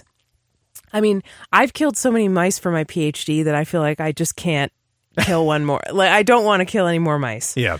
And the mouse was cute, okay? It was annoying, but it was cute, and I didn't want to kill it. So we let it outside in a field. And it hopped along. Where it'll probably get eaten by a hawk or something. But hey, at least we didn't kill it, right? So, but it was really sweet because the mouse was in this little green mouse house that we got on Amazon. And Brian opens the little door and he's like, I could just tip it over and like pour the mouse out. And I'm like, no. Let him walk out free. The door is open. Let him see that the cage door is open and he can go out. And he did. He kind of peeked his head and then he went back in. And he peeked his head again a little further this time. He went back in and Brian's like, oh my God, I have to tip this over. Come on, I have work to do. It probably had been 10 minutes. And I'm like, no. He'll go out. Let him just leave him alone and he will go free. So you left him alone and you and I patiently waited. And eventually he did walk out of the trap and go free into the grass. It was very sweet. It was a very sweet moment. So, but I got that mouse trap on Amazon and I wish I could remember the brand, but if you just search for like no kill mouse house trap, it'll come up. Yeah. So it was wonderful. It worked. Yeah. And we didn't have to kill the mouse. There it is. That's my pick for this week. Do you have a thing? A pick? A pick? Yeah. Sure. This is a lot of people have asked about like getting a computer, a PC that maybe hooks up to their TV. We're just talking about TVs and all this. I think the best one out there, it's called a NUC. Okay. And that they're made by Intel and they're very small, as in like they're maybe an inch, not even an inch tall, about 8 inches wide. I mean, and just how do you spell 4 NUC? inches depth. NUC. NUC. Okay. Yeah, it stands for like next unit computing or something like that. Oh. But all I could think was Canuck. Right. Well, like I Canadian. used to. Well, here's the bad part. I called them nukes for months. Oh my God, that's and I'm funny. like the That's Intel a faux pas. nuke. That's bad. Yeah, and, that's bad branding. Like, Oh, no it's matter terrible. what, it's not good. No, they shouldn't. I mean, NUC sounds terrible, but then nuke is just creating a situation. Yeah. So bad marketing on their part. But regardless, I think these little computers, I mean, they are tiny, but they're very powerful. They have a gaming model that came out. It's called Skull Canyon. That's the name of the model. It has like a little death's head on it and everything. Yeah. They cost about $600. You have to put in your own hard drive and your own RAM. But I think they're the best desktop computers out on the market right now. I mean, obviously they don't have a big, they don't have a GTX NVIDIA card in them or anything like that, but they have the Iris Pros and they're really, really great. I even have one on my wish list at wishlist.zog.ninja. So if anyone is interested in, like it would make for a great studio computer. But anyway, I think it is awesome. So that's my pick. I can tell you that, I mean, performance-wise, everything about it, it's really a great, very tiny machine. That's awesome. Cool. Yeah. I didn't even know about that. Yep. So The thank Skull you for sharing. Canyon Intel NUC. Very cool. Yeah. Now, speaking of Zog, zog.ninja, Yes. your website, we saw a license plate this week that said UN Zog or Unzog. We're not sure. Yeah. Now, And we were driving, okay, and I noticed it first, and I said, Brian, does that license plate say Unzog? And we looked at it, and of course your website is called Zog, Zomia Offline Games. You had the Zog blog, Right. like it's kind of a cute thing. And you had a particular reason for naming it that way, which I'll let you reveal if you want to. But the license plate said UN Zog or Unzog. And I said, does that say Unzog? And you were like, yeah, I think it does. Oh my God, this guy's a fucking racist. And then I said, well, maybe it's the UN. It's like UN Zog. Because Zog in the common parlance of bigots and racists is Zionist-occupied government. Right. Like, as the government is all about protecting Israel, I guess. Yeah, and it's that the Jews also control controlled the by world. Jews, yes. Yeah, that's the idea. So, controlled by Janes, I mean. Oh, shit. Yeah, I by the gave it away. Janish. Yeah. Yeah. So we didn't know if it was UNZOG, like get rid of the Zog, or UN, like the UN is a Zionist-occupied government. Right. Well, somebody said that that's a last name.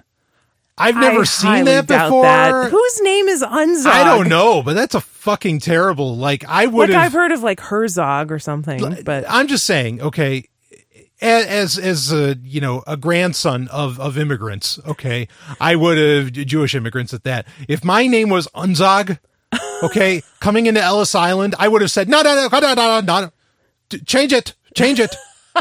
However I could get it out there, I'd say that is not, I would change. they would have changed it anyway, no matter what you said. Well, 'cause right, they but wouldn't it's have- a terrible last name. And if any of our listeners have that as a last name and it's actually legit, I apologize. But it is a terrible last name.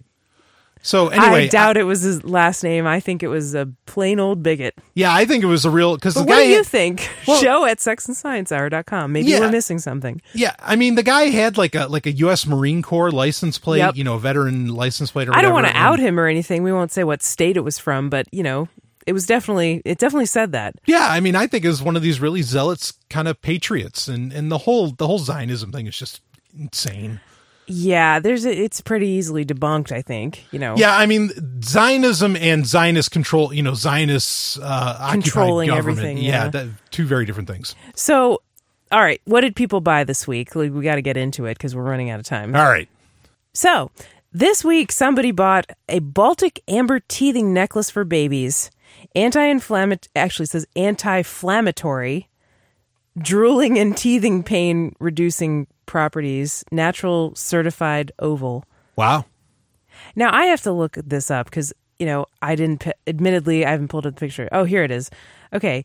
So it's a necklace, I guess, that you put on a baby, Yeah. Okay. and it's made out of Baltic amber, and the Okay. baby can suck on it, I guess, Okay. as though it's a pacifier. I've never seen this before, but it looks pretty interesting. Generally, people are kind of scared to put things around their babies' necks, I would guess, and also to let their babies chew on something that is like could potentially come off, But maybe they couldn't can't break the beads off. I don't know. I don't know. It was $16.99. It's a #1 bestseller in silver baby spoons. Well, then it's a good bet we're not hearing about a rash of dead babies. Yeah, Using that's this, really so it's interesting. I'd probably safe. never heard of that before. Yeah, me but neither. that was pretty cool. In the books department, we got Dumbing Us Down, the Hidden Curriculum of Compulsory Schooling, the 10th anniversary edition. And Is this by the woman who was in the Reagan administration? Or maybe that's no, the Dumbing it's Down by of America. John Taylor Gatto, who's a famous author. yeah, He writes yeah, about okay. unschooling, I'm and thinking two different books. yeah, and so that was the person. Looked like they paid about $6, and we made about 39 cents on it. So thank you. Hey. John Taylor Gatto is great if you want to read about the dangers of compulsory schooling, exactly what he wrote about in that book. He's got many other books. He did some kind of documentary with our friend Brett Venat from the School Sucks podcast. John Taylor Gatto. Remember, did he filmed? John Taylor Gatto is sick, if not dead. Yeah, I know. And that was he's filmed not well, before he got sick or got too sick to film something like that. Okay. Yeah, I didn't know. I don't recall if it was a documentary done otherwise or Brett was just a part of it or what. But, I think Brett was involved. He interviewed him or something like that. And it was like this 13-hour, it was a really long, a lot of content where he talks about the history of America and the history of schooling, and there's all this stuff in it. So Yeah. I'm sure you can find out more about that at School Sucks. So we also had a couple of other books, How Children Fail, Classics in Child Development, and How Children Learn, also Classics in Child Development. Now, those books are by, let's see, I've actually never heard of those books. John Holt. John Holt is another person who writes about children and unschooling, homeschooling, that kind of thing. This book was first published in the 1960s. So that's interesting. Wow. And this is like an updated edition. So we got How Children Fail and How Children Learn. Well, I appreciate our listeners are clearly very interested in making sure children grow up in a conducive to growth environment, and I think that's beautiful. Absolutely. And it gets even better because somebody got The 6 Pillars of Self-Esteem. Oh, now by there. Nathaniel Branden. This is a favorite of ours. Yeah, we've read the book, listened to a lot of analyses of the book. Yeah, great. This is a great book. Nathaniel Branden does tremendous work. In fact, one of my favorite quotes is by him, and I don't think it's from this book. If it's not from this one, it's from one of his others. In order to think clearly, we have to feel deeply. I love that. That is such a key to knowledge, I think. Yes. Nathaniel Branden, of course, the former lover of Ayn Rand. Another person they had a falling out. But, another amazing person. Nathaniel Branden was a psychologist. He just passed away a couple of years ago. Yeah. And so that's a big loss. But he did write a lot while he was alive. It sounds like there's an audiobook of this book. I'll have to check that out. I don't know who narrates that, but it sounds interesting to me. But this is definitely one of the best. I say this with total confidence. One of the best books you could ever read in your life. Yeah, absolutely. Nathaniel Branden did a lot of writing about self-esteem before it became trendy. Yeah. There was this trend of like in the 1990s of, self-esteem. Like, remember Daria, the cartoon, where she's listening to this record and they're saying, I can hope and I can dream and I am full of self-esteem. And it's like this ridiculous thing where they try to tell the kids like all this just puffy, like feel good stuff about themselves that didn't have any real substance behind it. And so it created like this pseudo self-esteem, not real self-esteem, which comes from like being effective and being able to like support yourself and take responsibility and live with integrity and things like that. So, right. So anyway, Nathaniel Branden was writing about self-esteem before it was cool. And then finally, we have Unconditional Parenting, moving from rewards and punishments to love and reason by Alfie Kohn. Unconditional Parenting was reviewed by and made it into an audiobook, I believe. Mm-hmm. Yes, it was, because I know I listened to that, by our friend Wes Bertrand on the Complete Liberty podcast. Yeah. And this is a really great book. Alfie Kohn really unpacks how kids are treated like animals. Yep, carrots and sticks. Yeah, we apply this Pavlovian like operant conditioning to them, and we think it makes us good parents, but really what kids need is very different than punishments and rewards, and that actually kind of like destroys their sense of who they are and their intrinsic motivation to do things because they're trying to meet their basic human needs that we all have, right? Yeah. And we all have this internal intrinsic motivation, but it gets kind of crushed out of us by being told what to do constantly at school and by our parents. So I love the book. I like Alfie Kohn's other books too. And now I can't think of the titles, but if you look up Alfie Kohn, you'll find him. Yeah. Also another fellow Jane. Yeah. Which Branden was too, right? Oh, is he Jewish? I don't know. What do you mean Jewish? Oh, I mean Janish. Well, I didn't think Nathaniel Branden was Jewish. I think he is. Interesting. We can keep looking. I am going to try and confirm this fact. Okay, you do your work. In the cell phone department, we had a cover case for a phone that is described as being a pudding soft gel case. It's a cover for the Zen phone.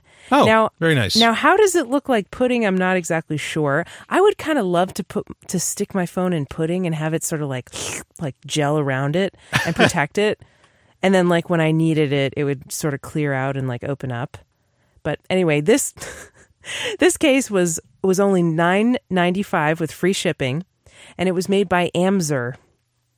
Okay. So there you go. Maybe this is another Zenfone accessory because we had a couple of Zenfone things purchased in recent weeks. Yeah, I don't know if it's the same person. That's a phone you promote heavily, right? Yeah, the Zenfone line in general is pretty good. Yeah, I think, or at least you get a lot of value out of what you pay for it. Mm-hmm. So, yeah. We've talked about the Schmouse before. It's like a silent mouse. There were 3 different Schmice bought. Okay. So I won't go over all of them because we've already talked about them, but, they're good for gaming and they're good for podcasting and making audiobooks because you don't have clicks in your podcast.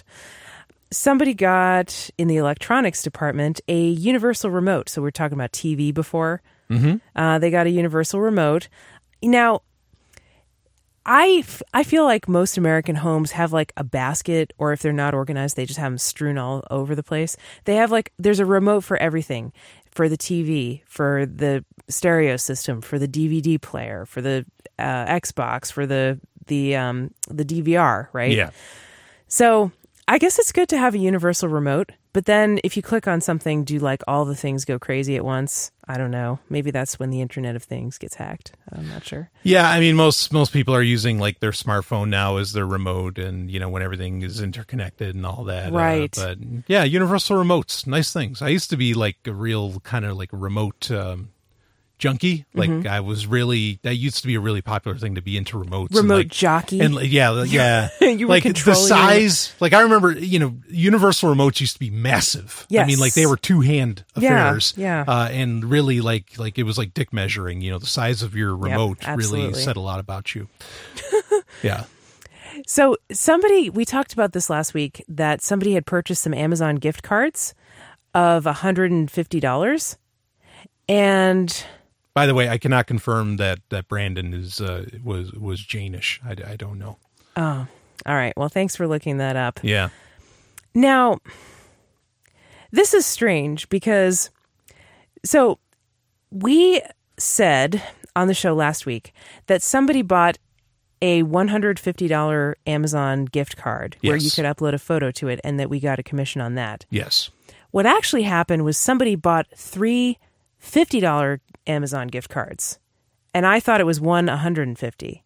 So it was 3 $50 gift cards instead. Ah, okay. That's interesting. Now, the weird thing is, we got an email from a listener who said, I bought an Amazon gift card for $150, and I actually bought 3 of them, so I was hoping you got the commission on $450 instead of $150. So this might have been a completely different person who bought the $50 gift cards than the person who wrote in. Well, thank you across the board. Thank you across the board, but I'm wondering what happened to those other ones. And the person who wrote in also said they bought another item, a couple other items, tactical flashlights. And those also did not show up on our list. Okay. So I don't know what's going on there. Maybe it takes time? Maybe it takes time, but he said he bought them like a couple weeks ago. And I'm looking back over the last couple weeks, and I didn't see him, unfortunately. I wish we did, because that would have been great to... I mean, we can still talk about it on the show. Tactical flashlights are great. I have one. Yeah, I'm a big fan. The defense-assisted device or something like that. Oh, it's yeah. got pepper spray, a bright light. Great, non-lethal. We're talking about not killing that mouse, right? Yeah. A bright light can really deter an attacker. I'm all for protecting yourself, but we don't need to be like starting a war, in the street and everybody starts shooting back at each other, right? Yeah. I mean, it depends on how you what credence you want to give to various statistics, but it's been found that a flashlight, is one of the best things that you can use, to defend yourself, because you can instantly, blind somebody. And depending on the model of the tactical flashlight, maybe it has like what's the word I'm looking for? Rivets or whatever. Like around the front of it that you could use to hit someone with. Yeah, you could kind of jab somebody with it either in the eye or something like that. Either way, the idea is that you blind them. I mean, lights in general, this is, I think most people accept this, that statistically it's been shown that, just a light in a part of town can stop theft far greater than a police car sitting there. Yeah, just things being well lit. But that goes all the way down to the individual with flashlights. I think it's a far better thing. Nobody questions a flashlight. You know what I mean? Like there's various parts of the world where you can't even carry a knife, and nobody really thinks twice about a flashlight. So I recommend that all the way, especially a lot of people, even today, when you have a lot of shootings and all this stuff that go on, a lot of people are really like, oh yeah, I need to own a gun. I need to own a gun. I need to own a gun. I don't agree with that at all. I don't believe in banning anything. Yeah. Anything at all. I'm with you. I think that's fraught with problems, but it doesn't mean that banning them is fraught with problems, but it doesn't mean that the solution is that, well, everybody should just have a gun and the armed society is a polite society. No, an armed society is a society where everybody's walking around in fear. Yeah, it's a society of fear. Right? Yeah, absolutely. And everybody's trying to get a one up, and it ratchets up, right? Because it becomes like an arms race. Sorry, I'm getting tired. I'm having trouble talking, but you know what I mean? Like once everybody has a certain level of weaponry, then some people are going to be like, well, I need bigger guns, right? And then it just becomes a never ending cycle where everybody's trying to get bigger and bigger firearms and more firepower and assert their power and dominance by displaying them and blah, blah, blah. Yeah, you get that. I mean, and then that doesn't sound very nice. No, but right. But it just comes down to, like, if the only reason people are polite with each other and the only reason somebody isn't going to rob you is because they're afraid that they're going to get their, get a bullet to the head. I mean, something's seriously wrong, right? Well, it doesn't speak well for humanity. Yeah. I mean, that's just how it is. So I could go on and on. I talk about this a lot. Mm-hmm. The fact that guns are not conducive to the human condition and to human growth. Right. I have a real problem with them. Believe me, if you have questions, you can ask them and I will respond to them, kindly, as long as you ask them kindly. If people want me to talk more about this sort of thing. But I think guns are I think they're fucking terrible. I'll just say that straight up. I won't be so kind as a military veteran, by the way. Yeah. As somebody who's fired many off. I think they're terrible things. I get it. Hunting, totally different, blah, blah, blah, come on. But feel free. If you have questions about it, I am more than happy to ask them. Believe me, though, I have probably heard every argument you've made and I have responses for every single one of them. But I'm happy to give those responses. But yeah, I'll just say, I think killing humans is wrong. I don't think anybody can claim the godlike knowledge that they know for certain that someone should die. Mm-hmm. I challenge anybody. You can't know, even if somebody's rot. It's such a final solution too, right? Like it gets you out of the mode of thinking of other ways to solve problems, right? When you have this, like, have a hammer, everything looks like a nail, right? Right. I love the saying, the person who doesn't think you can solve without violence has never had a mosquito on their balls. And that's really true. Right, because violence can hurt you as well. Well, violence doesn't discriminate. You know what I mean? Yeah. Depending, of course, on what level we're talking about it. If you're two people in an alleyway, this is what happens. People bring up all these nightmare scenarios that practically never happen. Right, that are designed to scare you into accepting their argument, and that's not how I want to be shown the light on something. Yeah, exactly. And with guns, people don't. With a flashlight, you don't need any training on how to use a flashlight. But Brian, what if your wife's getting raped? Are you going to deter the guy with a flashlight? No, you're going to blow his head off. Well, those same people... What, are you a pacifist?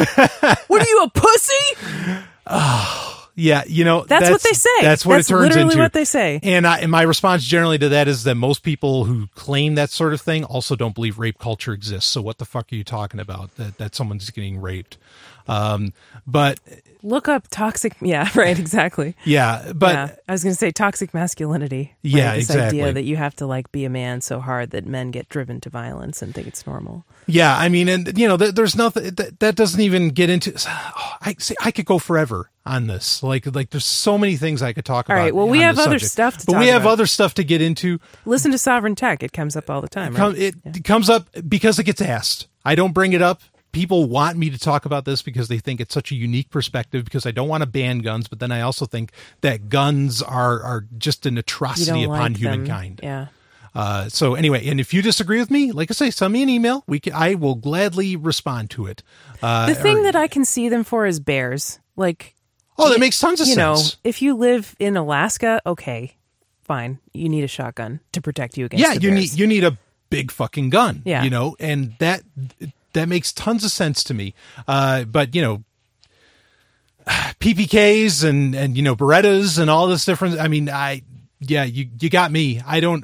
People don't even think about the psychology of that. And everyone's like, oh, I open carry, blah blah blah, and walking around, and it's like, do you realize, that kind of sets off a certain thought process. Like when people are walking around. Right, I know. And then they're like, well, why do people, like, they can't understand why people might feel unsafe or threatened around someone who's open carrying a firearm. Right. Or just uncomfortable. Or you know? it just creates this unconscious tension. Yeah, absolutely. That who knows what that leads to? That could inspire people to do really violent acts in and of it. I mean, honestly, it could. It's a display of power and dominance, right? We don't need that. And you are not responsible for other people's actions. You are not responsible for other people's thoughts. Okay, but think about it. You know, I mean, at least be understanding of why people might feel uncomfortable about it. You know? Yeah. So anyway, all right, let's move on to other things. Yeah. Well, thanks, listener, for trying to buy that stuff through our link. Yeah, we'll figure out what's going on. We'll get in touch with you. Yeah, and I think there was some inspiration in buying that, perhaps through some of the things I've said in the past, and I am honored by that. Yeah, there was. You. That's what he said. Yeah, thank you so much. Thank you. Yeah. All right, so I'm a bit of a tea snob, and we have tea coming up next, so I'm very excited. This is a tea I've never heard of. It just looks like a regular black Ceylon tea, but it's called Alwaza tea, and it has a big swan on the front. Oh, that's nice. I like swans. Yeah, I'm kind of curious to try it. Now, this is really funny. I'm looking at the Q&A on this product. What happens... Is this loose leaves or dust? And answer, it's cut leaves that expand when you add hot water to the tea. What else are you going to do with the tea? Oh my God. Wow. Now, second question. Is this full tea leaves or powder tea? Exact same question as before. Hi, it's dry black tea leaves, loose, so you'd have to brew it in the teapot, etc. It is not a tea bag. Hope it helps. It is excellent. It's the only thing my mom uses, and we are Iranian people, and we know our tea. Okay. Third question. Is this tea leaf or broken black tea? It's like 3 people asked the exact same question and got 3 different answers. Answer, the box says flowery broken orange pico, product of Sri Lanka. Like, that doesn't fucking answer the question either. Like, it's so funny. Wow. Anyway, so, yeah, the reviews are good. They say it has an excellent flavor. It appears to be like a loose leaf tea, even though it looks like it could be a box that has tea bags, but it's a loose leaf. So, cool. Okay. I may have to try it. Yeah. Alwaza tea. So are we on Sex and Science 2 hour right now? Or are we almost there? Almost. Right. We might make it. I don't know. Somebody now I didn't know Dr. Bronner's was in the business of non-hemp based products, but apparently they are, because Dr. Bronner's now makes an organic virgin coconut oil. I'm so excited about this. Wow. Of course, I mean, it makes sense. Of course they would. They're hippies, but yeah, and coconut oil's trendy. It's like the cure for everything now. But yeah, Dr. Bronner's makes virgin organic coconut oil, and it was $11.28 for a 14-ounce jar, which is not bad. So somebody bought some of that. And, the thing about coconut oil, I know it's really good for you. I don't mind using it in, like, baked stuff that tastes like coconut. Mm-hmm. But the thing is, I can always taste the coconut. And for that reason, I hate using it for stir-frying, like, broccoli or something. It's just broccoli and coconut. Like, no, fucking keep those away from each other. They do not go together, at least in my mouth, in my palate. Yeah. So I just can't stand cooking with coconut oil. And, you can get like refined coconut oil, but you're not supposed to do that because it's supposedly not healthy or something. I don't fucking know. So I don't probably eat as much coconut oil as I could or should. Yeah, but I do put it on my skin. So maybe they're just slathering it on their skin and not eating it. Who knows? But they bought it through our affiliate link. So thank you. Thank you. Enjoy your coconut oil. Don't cook your broccoli with it if you want your broccoli to taste good. Somebody got something that I love the name of, because every morning, Brian, when we're waking up, you reach over to me and you touch my face. Okay, now we're getting too personal. And you always say how soft it is. You comment regularly on how soft my face is. And sometimes it's soft like an angel. And this person bought Angel Soft bath tissue, a.k.a. toilet paper. That is all right. The worst segue? Is that what that you're is saying? So like round, like, I mean, that is ass to mouth. That is Ass to mouth. Yeah. You never go ass to mouth, right? Well, right. But I mean, what else? You're talking about your face, and then you're talking about toilet paper. You're talking about shit tickets. Oh my God. That's true. That was the best. We had a friend who called shit tickets. I mean, I guess he's still around, but we know someone who calls toilet paper shit tickets. Yeah. I think that's really funny. Yeah. You're right. It was too much ass and face mixture. You're right. But I love the name Angel Soft. And get your toilet paper through Sex and Science Hour's affiliate link. Yeah, why not? I have a subscribe and save where I get toilet paper delivered every few months or something. Yeah. Because, it's good to build up like a buffer of toilet paper in case the big shit hits the fan, like in case the big one goes down. I always say this. Collapse. You're going to need to barter with that stuff. Well, I always say this. When the shit hits the fan, the shit's going to need toilet paper. Exactly. Yeah. So it's as good as having canned food. Yep. Bullets and gold. Having a stockpile of toilet paper. Somebody got a Nordic Ice no sweat reusable long lasting gel pack. This is just your basic ice pack that's refreezable that you can put in your lunchbox to keep your food cold. And they got a 3-pack for $5. That's not bad. Now, I always wonder, what is the gel that's in these things? 'Cause have you ever had one of these ice packs leak and it's like this blue gel that's inside? What the fuck is that gel? I don't know what it is. I mean, it must be something that's mostly water-based, but I have no idea what's inside. I don't know. I'm just curious. If you know, let me know. sexandsciencehour.com. Inquiring minds, I tell you. Okay, a few more items, and then we're done. Are we above 2 hours? Not yet. We're still 1:58. So I was going to say we should just stop. All right, keep going. We can't quit. I mean, this might be one of our longest shows. We didn't intend to make it this long. Yeah. Okay. Now we're just making it longer. So yeah. So good news. Somebody is starting a podcast. It looks like somebody got the Audio-Technica AT2005 USB mic, which is it's a mic that's been recommended by some other podcasters who really know their stuff in audio.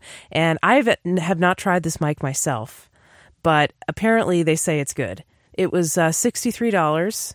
And, Audio-Technica makes good introductory mics, and they make some higher-end mics. I haven't tried those, but I found for my first few years of podcasting and even my first, few months of voiceover, an Audio-Technica mic really did the trick. It was the AT2020. And then I graduated to a better mic. Right now I'm using the RE20 Electro Voice mic, which is awesome. You're on the Shure SM7B.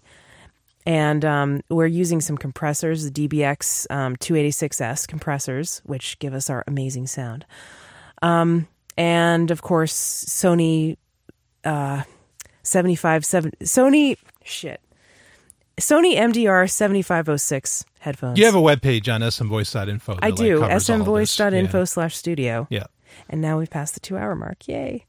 But this person got also some headphones to go with their microphone. Very good. They got Audio-Technica headphones as well. The ATH M20X professional headphones, which I have these headphones. They're $50. I didn't like them that much.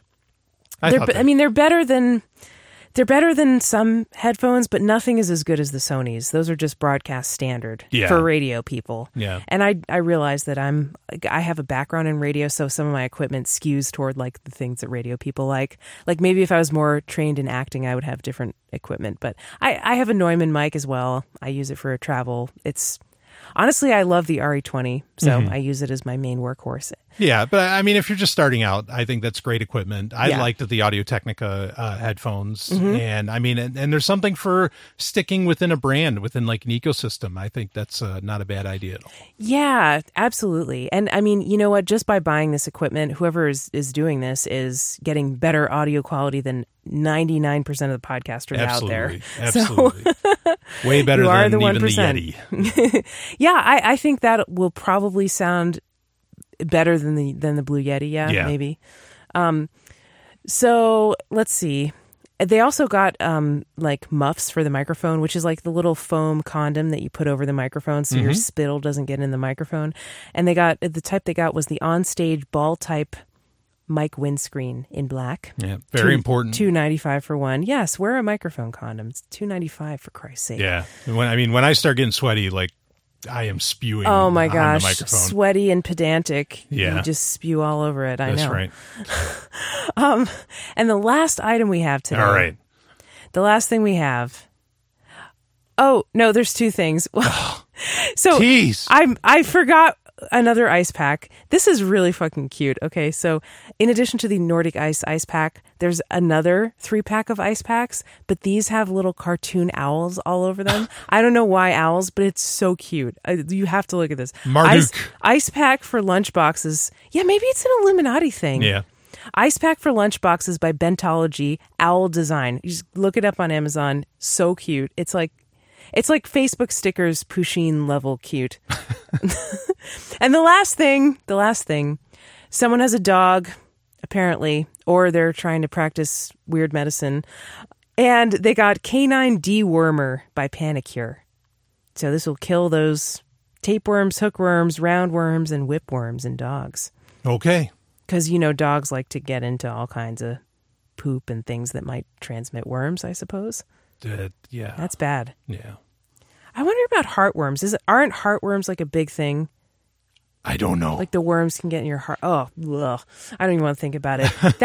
I went to medical school for 2 years. I took a parasitology class. The stories I could tell. The guy who taught it was 88 years old at the time when he taught this. We had a birthday for him, and one of the students made him a birthday cake that was like, she took like a round cake, like in a bundt pan, and she cut it in half, and she made like a little wave that looked like a worm, and then the head of the worm was another cake. And then it had like all kinds of candy all over it. So like the cake for the parasitology teacher was shaped like a worm. Wow. And it was just the kind of guy he was. He would use like overheads. Like all the other teachers had lectures in PowerPoint and there was high tech. His lectures were on overheads. And he would just tell these memorable stories about people who he saw that contracted these horrible worm diseases. And it was the best diet ever because I didn't feel like eating for like hours after the class. It was so disgusting. I am so squicked out by worms. Like, ugh. Yeah, kid just can't even stand the thought. Occasionally, I'll share one of my deepest, darkest secrets with you. Occasionally, I get scared that I might have some kind of parasite or something, and I just freak out because, like, what would I do about that? Because they're hard to get rid of, too. Yeah, what can you do? Like, what if I shat out a tapeworm? That would be, like, one of my worst nightmares. I guess it wouldn't be the worst thing in the world because you'd live, but those things are horrifying. It's not just... Oh, anyway, I need to stop talking about this. Let's just say they can be very long. Yeah. And when they die, you have to shit them out. Yeah. So. Yeah.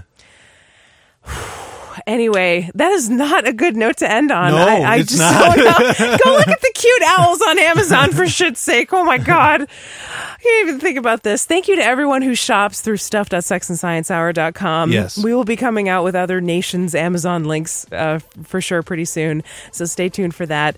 In the meantime, we'll be back at you next week. Go to sexandsciencehour.com to find all our social media and to subscribe to our podcast feed. And tell a friend, tell 2 friends about our show. Share it on your Facebook if you use Facebook. We certainly do appreciate it. Thanks so much for joining us, and we'll be back at you next week. See you next week.